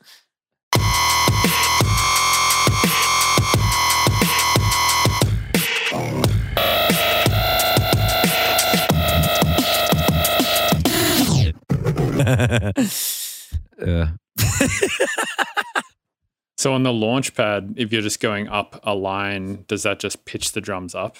Yeah, it does. And that took some fuckery to get right because I had to make a whole bunch of MIDI filters being put through specific channels that only send certain MIDI notes, all sort of, you know, corrected their values through to the same instrument. Is that basically using like a MIDI effect rack plus the scale plugin plus pitch plugins? Yeah, makes sense. Exactly. Like multiple MIDI channels to pull that off, which is irritating, but it is what it is. Yeah. But it's all worth it. Ableton needs to get a little better with the MIDI routing. I mean, the external instrument device is really useful to be able to send MIDI. It's what I use for instance, like side chaining. I just like send the MIDI from my kick or my snare to like a side chain as well by just doubling up the rack in like an instrument rack and then putting an external instrument running in parallel with the sampler or whatever and then send the MIDI that way. What? You use the external instrument utility to send MIDI to where? To literally outside the box and back in again? No, just inside the session. So I use it just to send MIDI from my drum channel to my sidechain channel. But I didn't know you could do that without with the external instrument thing. Yeah, without having to create a whole nother MIDI track to like, you know, as a through sort of thing. That's a cool hack. I didn't know that was a thing. I thought that was for audio only, the external instrument. I've just never fucking looked at that. That's awesome. Yeah, it sends MIDI. I mean, that's the whole point of it, right? Is like sending MIDI somewhere and then sending audio back in. It's like some all-in-one stop shop to do that. But you can just use the MIDI bit and like don't use the audio bit. And you can use the MIDI bit without it going out. You can do that like internally in Ableton. Internally without having to leave the box. Yeah. That's interesting. I might have a little play with that. Yeah, you might be able to rabbit hole to go down. Yeah. You could reduce your channel count by a whole one channel. Yeah, it's funny. Over the years, I've learned when something is a rabbit hole. Like where, you know, I've learned where the quicksand lies. Do you know what I mean? Totally. Yeah. You got to be careful. I mean, I like one of those rabbit holes for me, for instance, is like plugin companies sending me plugins to beta test, which like I'm so bad at turning it down, right? Because I'm like, new plugins, fuck yeah. But it is a rabbit hole. And if I say yes to all of them, I just end up having no time. I'm always just like learning a new plugin.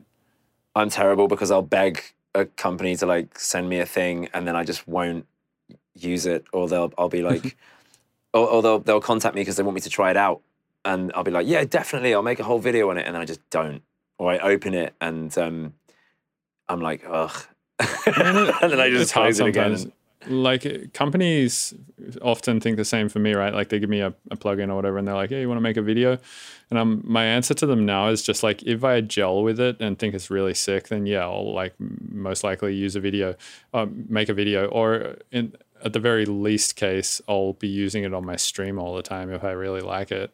So, but how often do you stream your productions? Do you stream like every production you do, or are there some things that you'd want to like never show anyone? I stream everything I can, but I'm often working on stuff that I can't stream, like working on projects for other people, or working on, I don't know, just boring shit as well, like accounting or like stuff like that. Live streaming your taxes. Yeah, exactly. Oh, Jesus Christ! If it wasn't for the fact that was a terrible idea, that's the kind of thing I'd like some company for, like. It's the most. I think even Einstein said that. Like he's like, physics isn't complicated. Like tax law is complicated. It's like you'll learn to understand. This is why I love Steve Duda so much, because like he like forced himself to learn to code specifically so he could make the things that he felt he would like to make.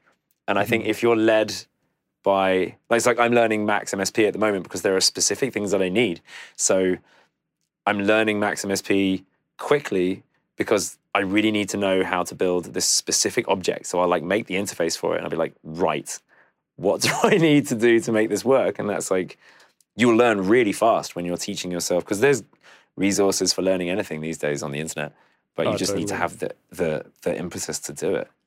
Yeah, that's totally true. You don't need to go to college anymore if you don't really have the money or don't want to, if you have the discipline and if you have the time. But yeah, it's really hard to drive yourself to learn new things, I find. Like I've tried to learn so many things this year. Actually, one of them was Max. Like I tried to get further down that rabbit hole and eventually stopped. And I wouldn't bother unless there's something specific that you really want to build that you need. Do you know what I mean? If there's a thing you've got in your head, then there usually is. Like every now and then I'll be like, fuck, I wish I could do this. And then I'll just like find a workaround because I can't be bothered learning Max, or like, or I'll just convince myself that doing that thing isn't that important to me or something. I mean, your music's sick anyway. Are there things, is it more for live stuff, like controlling live stuff that you want to use Max for? It's usually for like utility type stuff, like making sample packs, for instance. Like I wish there was an easier way to do that, or like, sound design sessions. Like I wish there was a better way to like scrub through all my crap and organize it and stuff like that. It's usually stuff like that. Yeah, I heard you say that you downloaded Juice and you were going to try and get into that and then didn't. I downloaded Juice once upon a time, yeah, and I didn't get into that. The things I've gotten into this year, mostly that I've actually like stuck with and that I'm super into, is mountain biking, chess, baking, and that's about it. Fair enough. It's good to have hobbies outside of music because it would be very easy to go mental if you only did one thing. There's a guy who I know called Onyx Ashanti. And if you don't know his work, then you should check it out because it'll make you feel very, very normal. He busks on the streets of. Whoa, this guy looks intense. He's quite special. He busks and he only takes payment in Bitcoin. Huh. But that's the least crazy thing about him. He, like, when I met him, he was playing one of those EWI things, like an electronic clarinet MIDI thing that you blow into. Mm-hmm. And then he was like, I have a dream where I can like have my hands free. So he like designed these like 3D printed things that he built himself, where it's got the functionality of one of these MIDI clarinet things, but you can separate your hands apart.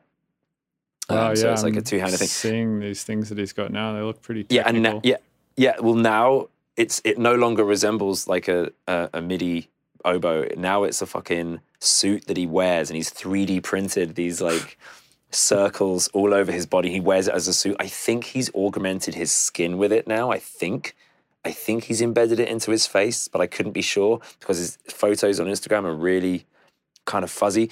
And he now doesn't even speak English. Like his last post that I saw from him was, I think I'm about to transcend language.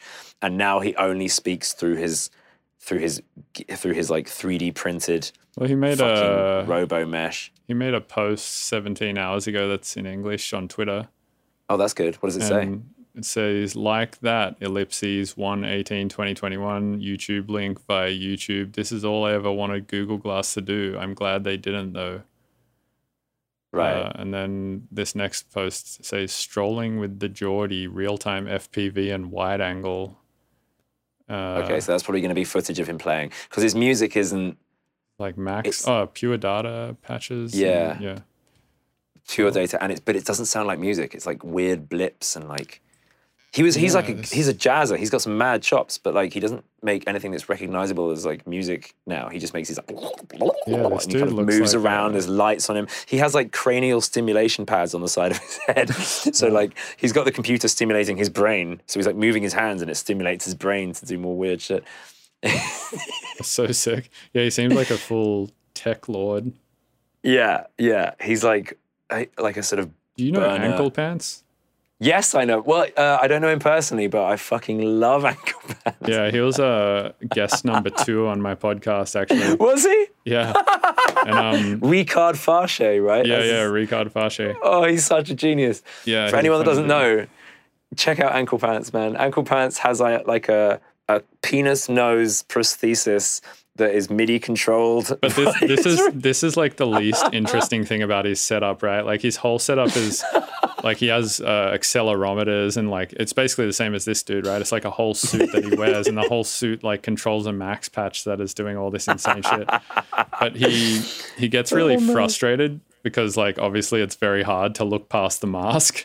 So, well, he's worried people don't take him seriously. Yeah, exactly. Like there's one simple thing he could do to change that if he really wanted to. Not having robo cognose. No, I've told and this him. horrifying mask. I think isn't his real bread and butter is like practical effects for movies, right? Yeah, he's like he was a prosthetic technician for a long time, which is why the mask looks so like incredibly realistic. But he just gets like frustrated because he's like, oh man, like I do all this like crazy technical stuff, and you know people just like come and go like lol a penis, like, and don't appreciate any of the stuff that I'm doing. Well, then don't put a penis on your face. I mean, if you don't want people to look at the penis and say look at penis, just don't put a penis on your face. What the fuck? I know that your man now, man. Like you can't take it off now. I've actually worn the mask before. You have? Yeah. Maybe you are Ricard Farche. It's possible. No, he's too small. How would you know? Because he's really little. Like, is he? Yeah. Like, I mean, yeah, if you see him like live or whatever, he's like he's a pretty small dude. Is he? Oh my God, it's so. But I'll put him in that same category as Shitwank Records and like Onyx Ashanti. Like these are people that I fucking just love. And even like Imogen Heap, even though she definitely doesn't make music that's in that category. Like her Gloves project, you see that shit? Yeah, I did. Yeah, that shit's wild. Like she just like innovates because did she make those herself? She had a team of like 25 people or something. And some of those people did a little bit of work for me on some code that I needed written. And I sort of had some contact with some of those people. She's got, a brilliant, smart team of coders and Max people and stuff like that. It looks like they sell these things now. Ariana Grande uses them. Yeah. A bunch of people are using them these days. Yeah, crazy. She tried to do a Kickstarter, but the Kickstarter failed. But I'm guessing that she's got funding from somewhere. Yeah, they've figured it out because, they're selling these things now. You can order them for Oh yeah, for one, 1250, for two, 2500, and this is in Great Britain pounds. Fucking A. I wish I had a use for it. There have been times when I looked into gaming gloves. That's the thing. You know, have you seen gaming gloves? No. Maybe they don't even make them anymore. That was a thing for a while. You press your hands together, and there's like these like different pads on this glove. So like, I don't know if you can see my hand from the shot I've got, but you like press your fingers on different parts of your fingers and stuff, and you've got all these different controls. I was looking into that for a while. I never fucking invested, but Interesting. I mean, yeah, Dude, you could probably make crazy. some serious work of these Mimu gloves. I'm a bit scared of them. I mean, that's a rabbit hole if ever I saw one. I mean, like Ariana Grande's got like a whole team around her trying to make it work. I mean, That's a good point. Yeah. have you ever used Endless? Tim Excel's No, app? I know what it is. Yeah, I actually, I have. I downloaded it and I like had a quick look at it, but I have not spent a lot of time with it. I understand the concept though. It's like basically real time collaboration with people over an app, right? Yeah, and specifically music as an activity rather than work to come out with a finished product. So it's music as a game, as like an interaction method. So if you've got a friend you want to interact with, it's like you go and play football or whatever, fucking pool, have a drink, or you can do some endless jamming, you know? Yeah, that sounds cool. So do you have to be in the vicinity of the other person to jam with them, or can you do it over like online from a distance? You could do it from Mars. It's like, it's asynchronous. So it's, you fuck with their loops and you turn channels on and off and whatnot. And then as soon as you hit loop, it goes to them and then they get it. And because it's not in real time, latency is not an issue. So your app is playing, their app's playing. And if you're on a giant jam with like 20 people in it or something, everyone's contributing loops. And so the thing is constantly evolving. So it gets quite confusing, but it's a mad experience to knowing that you're all collaborating on this one thing, but it branches. So like people will take a loop and then start fucking with it, and then someone will fuck with that and someone will fuck with that. And so people end up sort of branching off of different versions of the track. I mean, I actually think that it should be structured like that, where it branches off, but Tim's got enough on his plate. So at the moment, it's just kind of, these things are in series and they're mutually exclusive. Yeah, Tim's always done some cool, interesting stuff. He's actually been the one, I think, who's been ahead of the curve for a long ass time.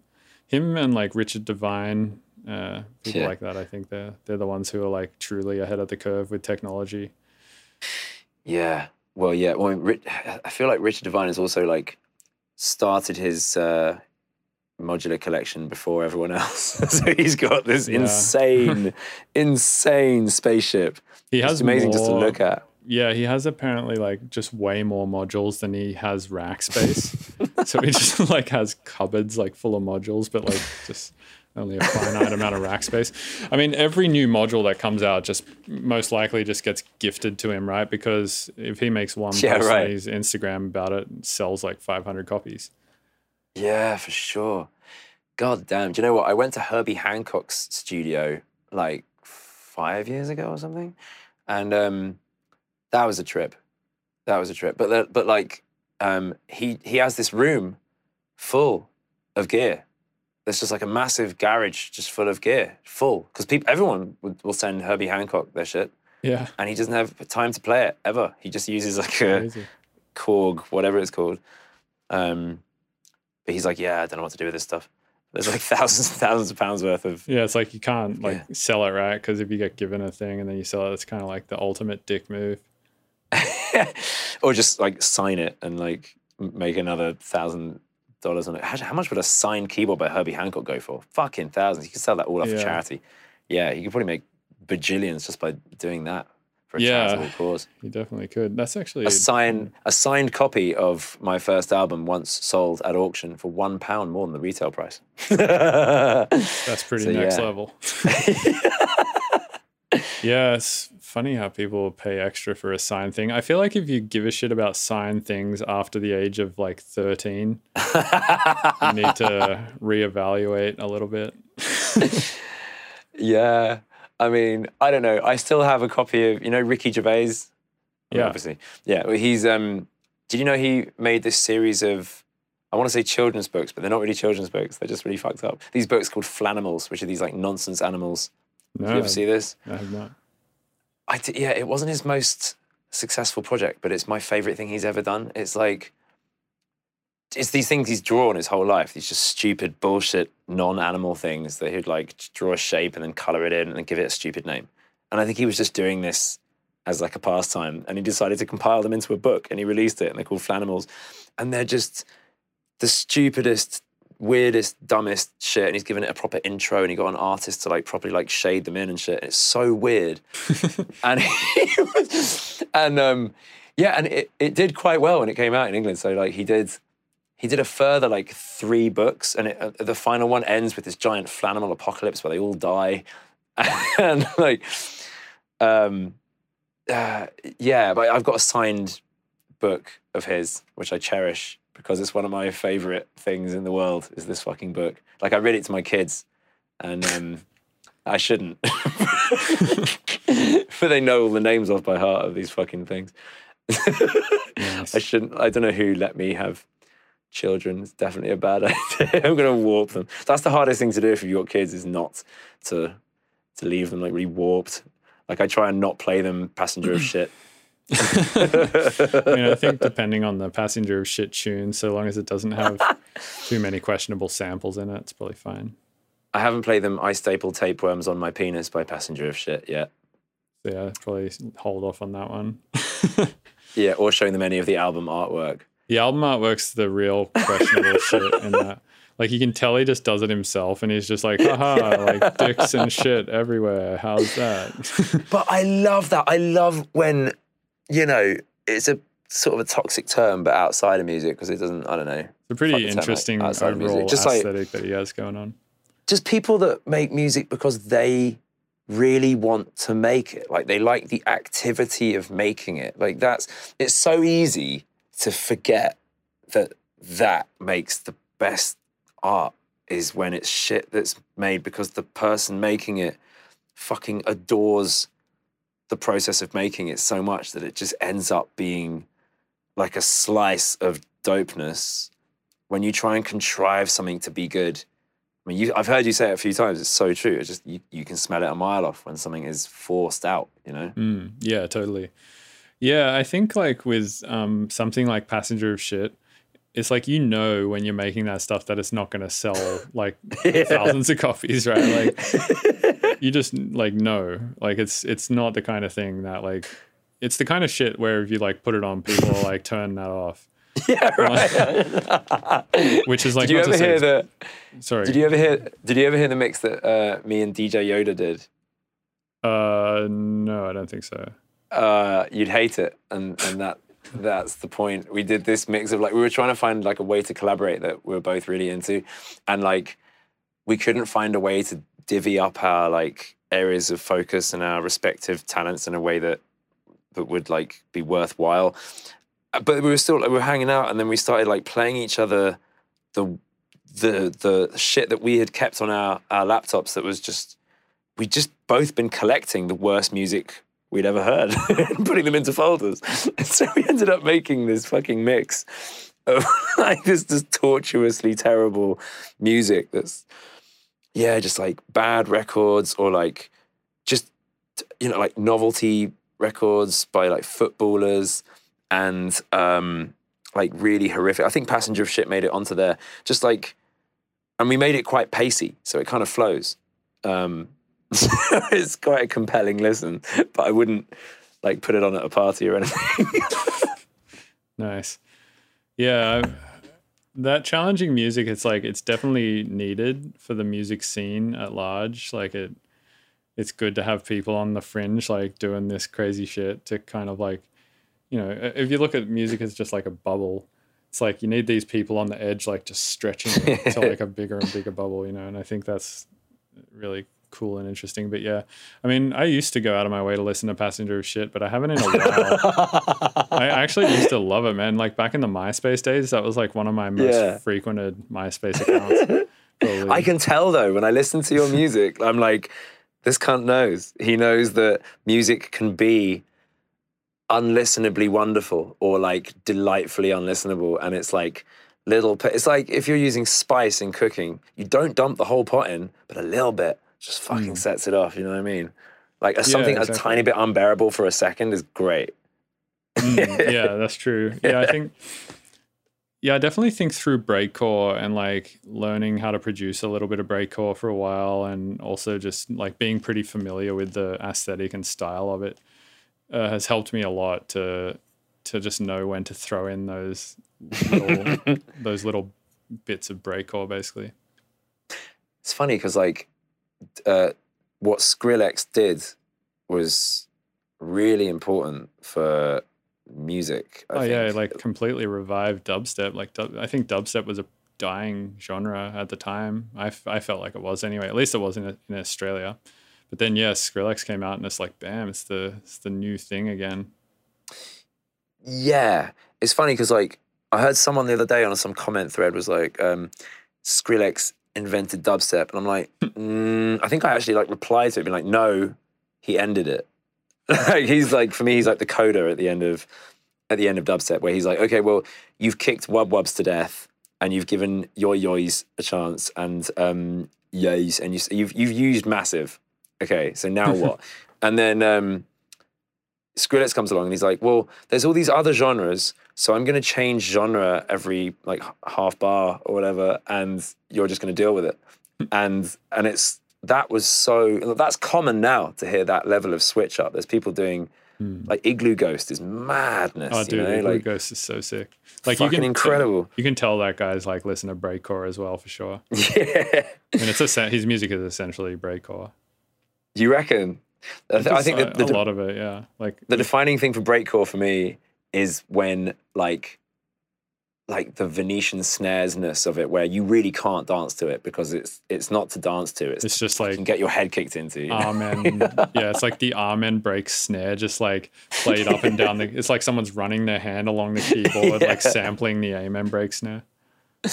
Like I saw Tim Exile play in like 2005 or something in this breakcore festival when breakcore festivals were a thing, and he just had his like laptop with keys missing and these weird like drawers that pulled out of this strange contraption he built, and it was in this cave somewhere in Austria, and there was like water dripping from the ceiling and shit, and like drunk girls like throwing pints over his laptop and stuff, and I'm like trying to protect his laptop, being like, fucking stand back, this is important, what's going on here? And he was like, it was formless and fucking freeform and so creative and just like recursive, the way he'd take a piece of audio and then do something to it and then do something to that, like constantly resampling and mulching and distorting and recontextualizing, and with no regard for, you know, the structure of the thing being in multiples of 4, no regard for there needing to be things like tension and release or builds and drops. And you'd think that would be, you know, okay, fine, so it's kind of museum step or something. It's like artcore. No. It was a fucking experience, like being hammered in the face with music itself. And people were kind of dancing at it or despite it rather than with it. And like, I mean, everyone was on a lot of ket, I think, but like people were kind of, it was like the way people were dancing, it was like it was an earthquake. They were just kind of, they couldn't quite, again, probably the cat, but like, yeah, exactly. Yeah, but it was, I mean, that is one of the defining moments of my life, I think, seeing that and being a part of that fucking crazy, sweaty little cave rave and knowing cool that that's possible. It's cool that these like moments can like really affect your musical career. Hey, like I've had a few of those moments too during my career. And it's like when I make music, it's not like I'm trying to recreate what was playing at that time, but I'm trying to recreate something that made me feel like I felt when I was listening to that at that time. Oh, damn. What are those little flashbulb moments for you? I mean, it's always happened basically when I've been on acid or something like that. or mushrooms or just like some psychedelic drug where I'm just like in some other worldly state. And then it's usually to something more psychedelic, like psytrance or something like that. And I don't know, there'll just be these periods of like an hour where I'm just like really high, and the music is just like perfect for that time. Right. And it's just like, you know, I've had like some pretty crazy experiences with listening to psytrance on acid before, just like sitting in front of these giant sound systems, just like losing my mind, just being like, what the fuck is going on? Everything is like so clean and so well edited, and like everything is perfect. And it's just like, yeah, a lot of those moments. And then I guess like I've had some pretty cool, like completely sober moments at Tipper sets actually, where, you know, his stuff is just so crazy anyway. It's just really nice to listen to regardless. But yeah, there's just like some perfect moments in his sets sometimes that are really inspirational. Sick, man. I've actually never done a proper hardcore actual psychedelic because I am the kind of person who is almost guaranteed a bad trip. And like, even maybe just thinking that that's the case could induce a bad trip if I'm like going into it being like, I bet I'm gonna have a fucking bad trip. Like, because I don't think people like, there's some people who take psychedelics who are like, these should be mandatory, like everyone should take these. And it's like, no, everyone's brain is different, you know, like not everyone should take psychedelics. I mean, like, I've had bad trips off fucking weed. Like, dude, no, weed you know, is the one that gives me like the worst bad trips. Like, I cannot smoke weed at all. It like gives me crazy anxiety. Yeah, man. I mean, I can't smoke that shit anymore. Jesus Christ. I mean, yeah, not a chance. Not a chance. I mean, looking after children, especially not. But like, weed gives you like the crazy paranoia though. It's like the one weed gives you like that physical anxiety where you're like, I'm definitely dying. Like I definitely need You're like, I wasn't, you know, I felt completely fine before the weed, but then I smoked the weed and something has happened between then and now. I'm definitely dying. Yeah, that's not a good vibe, is it? And you like convince yourself of it. You're like, even, you know, logically, like, no, I just smoked weed and I know for sure that the weed is just giving me this like weird physical anxiety or whatever. But then you're like, but what if this time it's the actual death? Oh my God. And you somehow every time convince yourself that it's for sure happening this time. Man, at this bush stuff that I was at when I was last in Australia, we like finished the set and everything, and then we're all chilling backstage in the tent, and the organizer of the festival like reaches over and turns the music up on the little stereo to mask the sound of screaming that's coming from the other tent. And I'm like, what is that? She's like, it's the medical tent. It's fine. And I'm like, what do you mean? Like, someone's in fucking agony. She's like, no, he's just getting the horrors. He'll be all right tomorrow morning. And I'm like, wait, what? I'm like, yeah, it happens a lot here. And I'm like, wait, are you serious? Like, he's like, yeah, you know, it's, I was like, how many of these do you have any night? How many of these do you have in the festival? She's like, well, you know, every night there's a couple. So like, there's a couple, but this guy sounded like his eyes were being clawed out from the inside by demons. Wow. Like, it was fucking horrifying to hear. And it was just that's why I've never done acid, man. Because I just... Because of that guy? Because of dudes like that, where I would be that dude. I just fucking know it. And I'm afraid of like a 12-hour trip that I can't get out of, and I'd never be the fucking same. I know I'd never be the fucking same.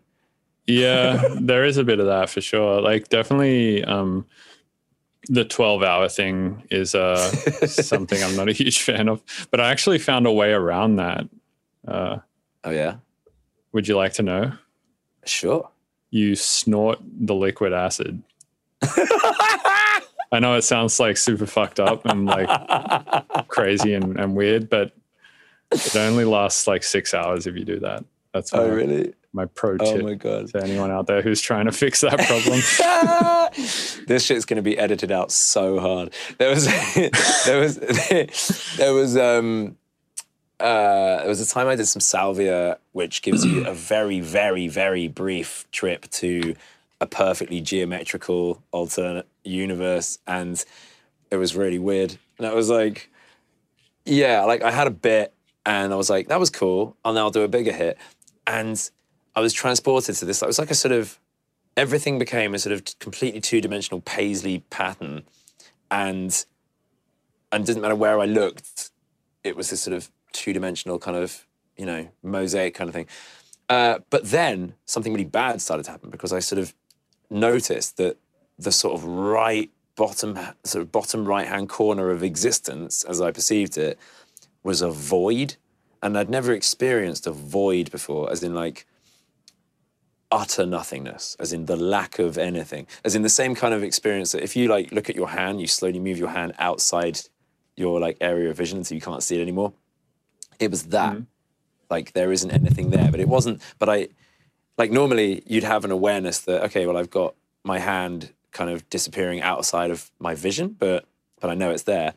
With this, there was literally nothing. It's really hard to describe coming back from a trip and trying to explain what you fucking like experienced. It always cheapens. It was terrifying. Like whatever you experience. The person I've heard do the best job of this is actually Sam Harris. He has a podcast, or I guess it's like just him talking to himself, I guess a monologue on his YouTube channel of him on a mushroom trip, which was a 5-gram mushroom trip. So the heroic dose, as Terence McKenna calls it.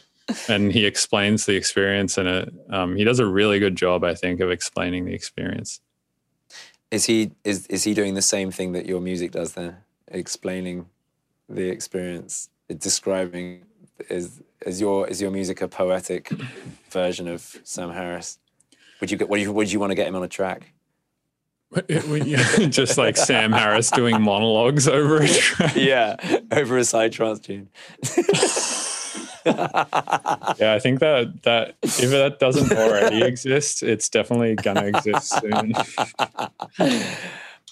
Someone's blatantly fucking done that, man. If you can describe something, it's out there on the internet, and someone's made porn of it as well. Yeah, that's like Rule 34. Rule 34. Yeah. Exactly. I think there's a website that's just called Rule 34. That's just this kind of shit. It's like the most obscure crap. Hey man, God. It was awesome to have you on, but I think I'm going to have to stop here because I need to go and do some stuff. I'm sure you do. What time is it even? Yeah. It's only 3:20 p.m., but yeah, I just got a few things to do this afternoon, and then I have a chess tournament tonight, so I have to prepare for that. Fair enough, man. Well, I've got some sleeping to do because it's nearly midnight here. But hey, man, it's been really good to chat and fucking great to link up. And I'll send you some stuff, and it won't be too amorphous and noisy. Nice. Yeah, man. It was good to finally organize this and get you on, and yeah, really cool to like meet you. And hopefully after all this shit is done, I'll come over to London and hang out. My buddy Funny, who does all my artwork, like all of those weird little blobby characters and stuff. Wicked. Yeah, he lives in London, so I go over and visit. I've been over and stayed with him once for like a couple of weeks, and yeah, I really enjoy it over there. It's awesome. Wicked, man. Well, yeah, when the apocalypse has run its course, let's fucking link up and take some salvia. Okay, man. All right, cheers. Man. Wicked, dude. Take care, man. Bye.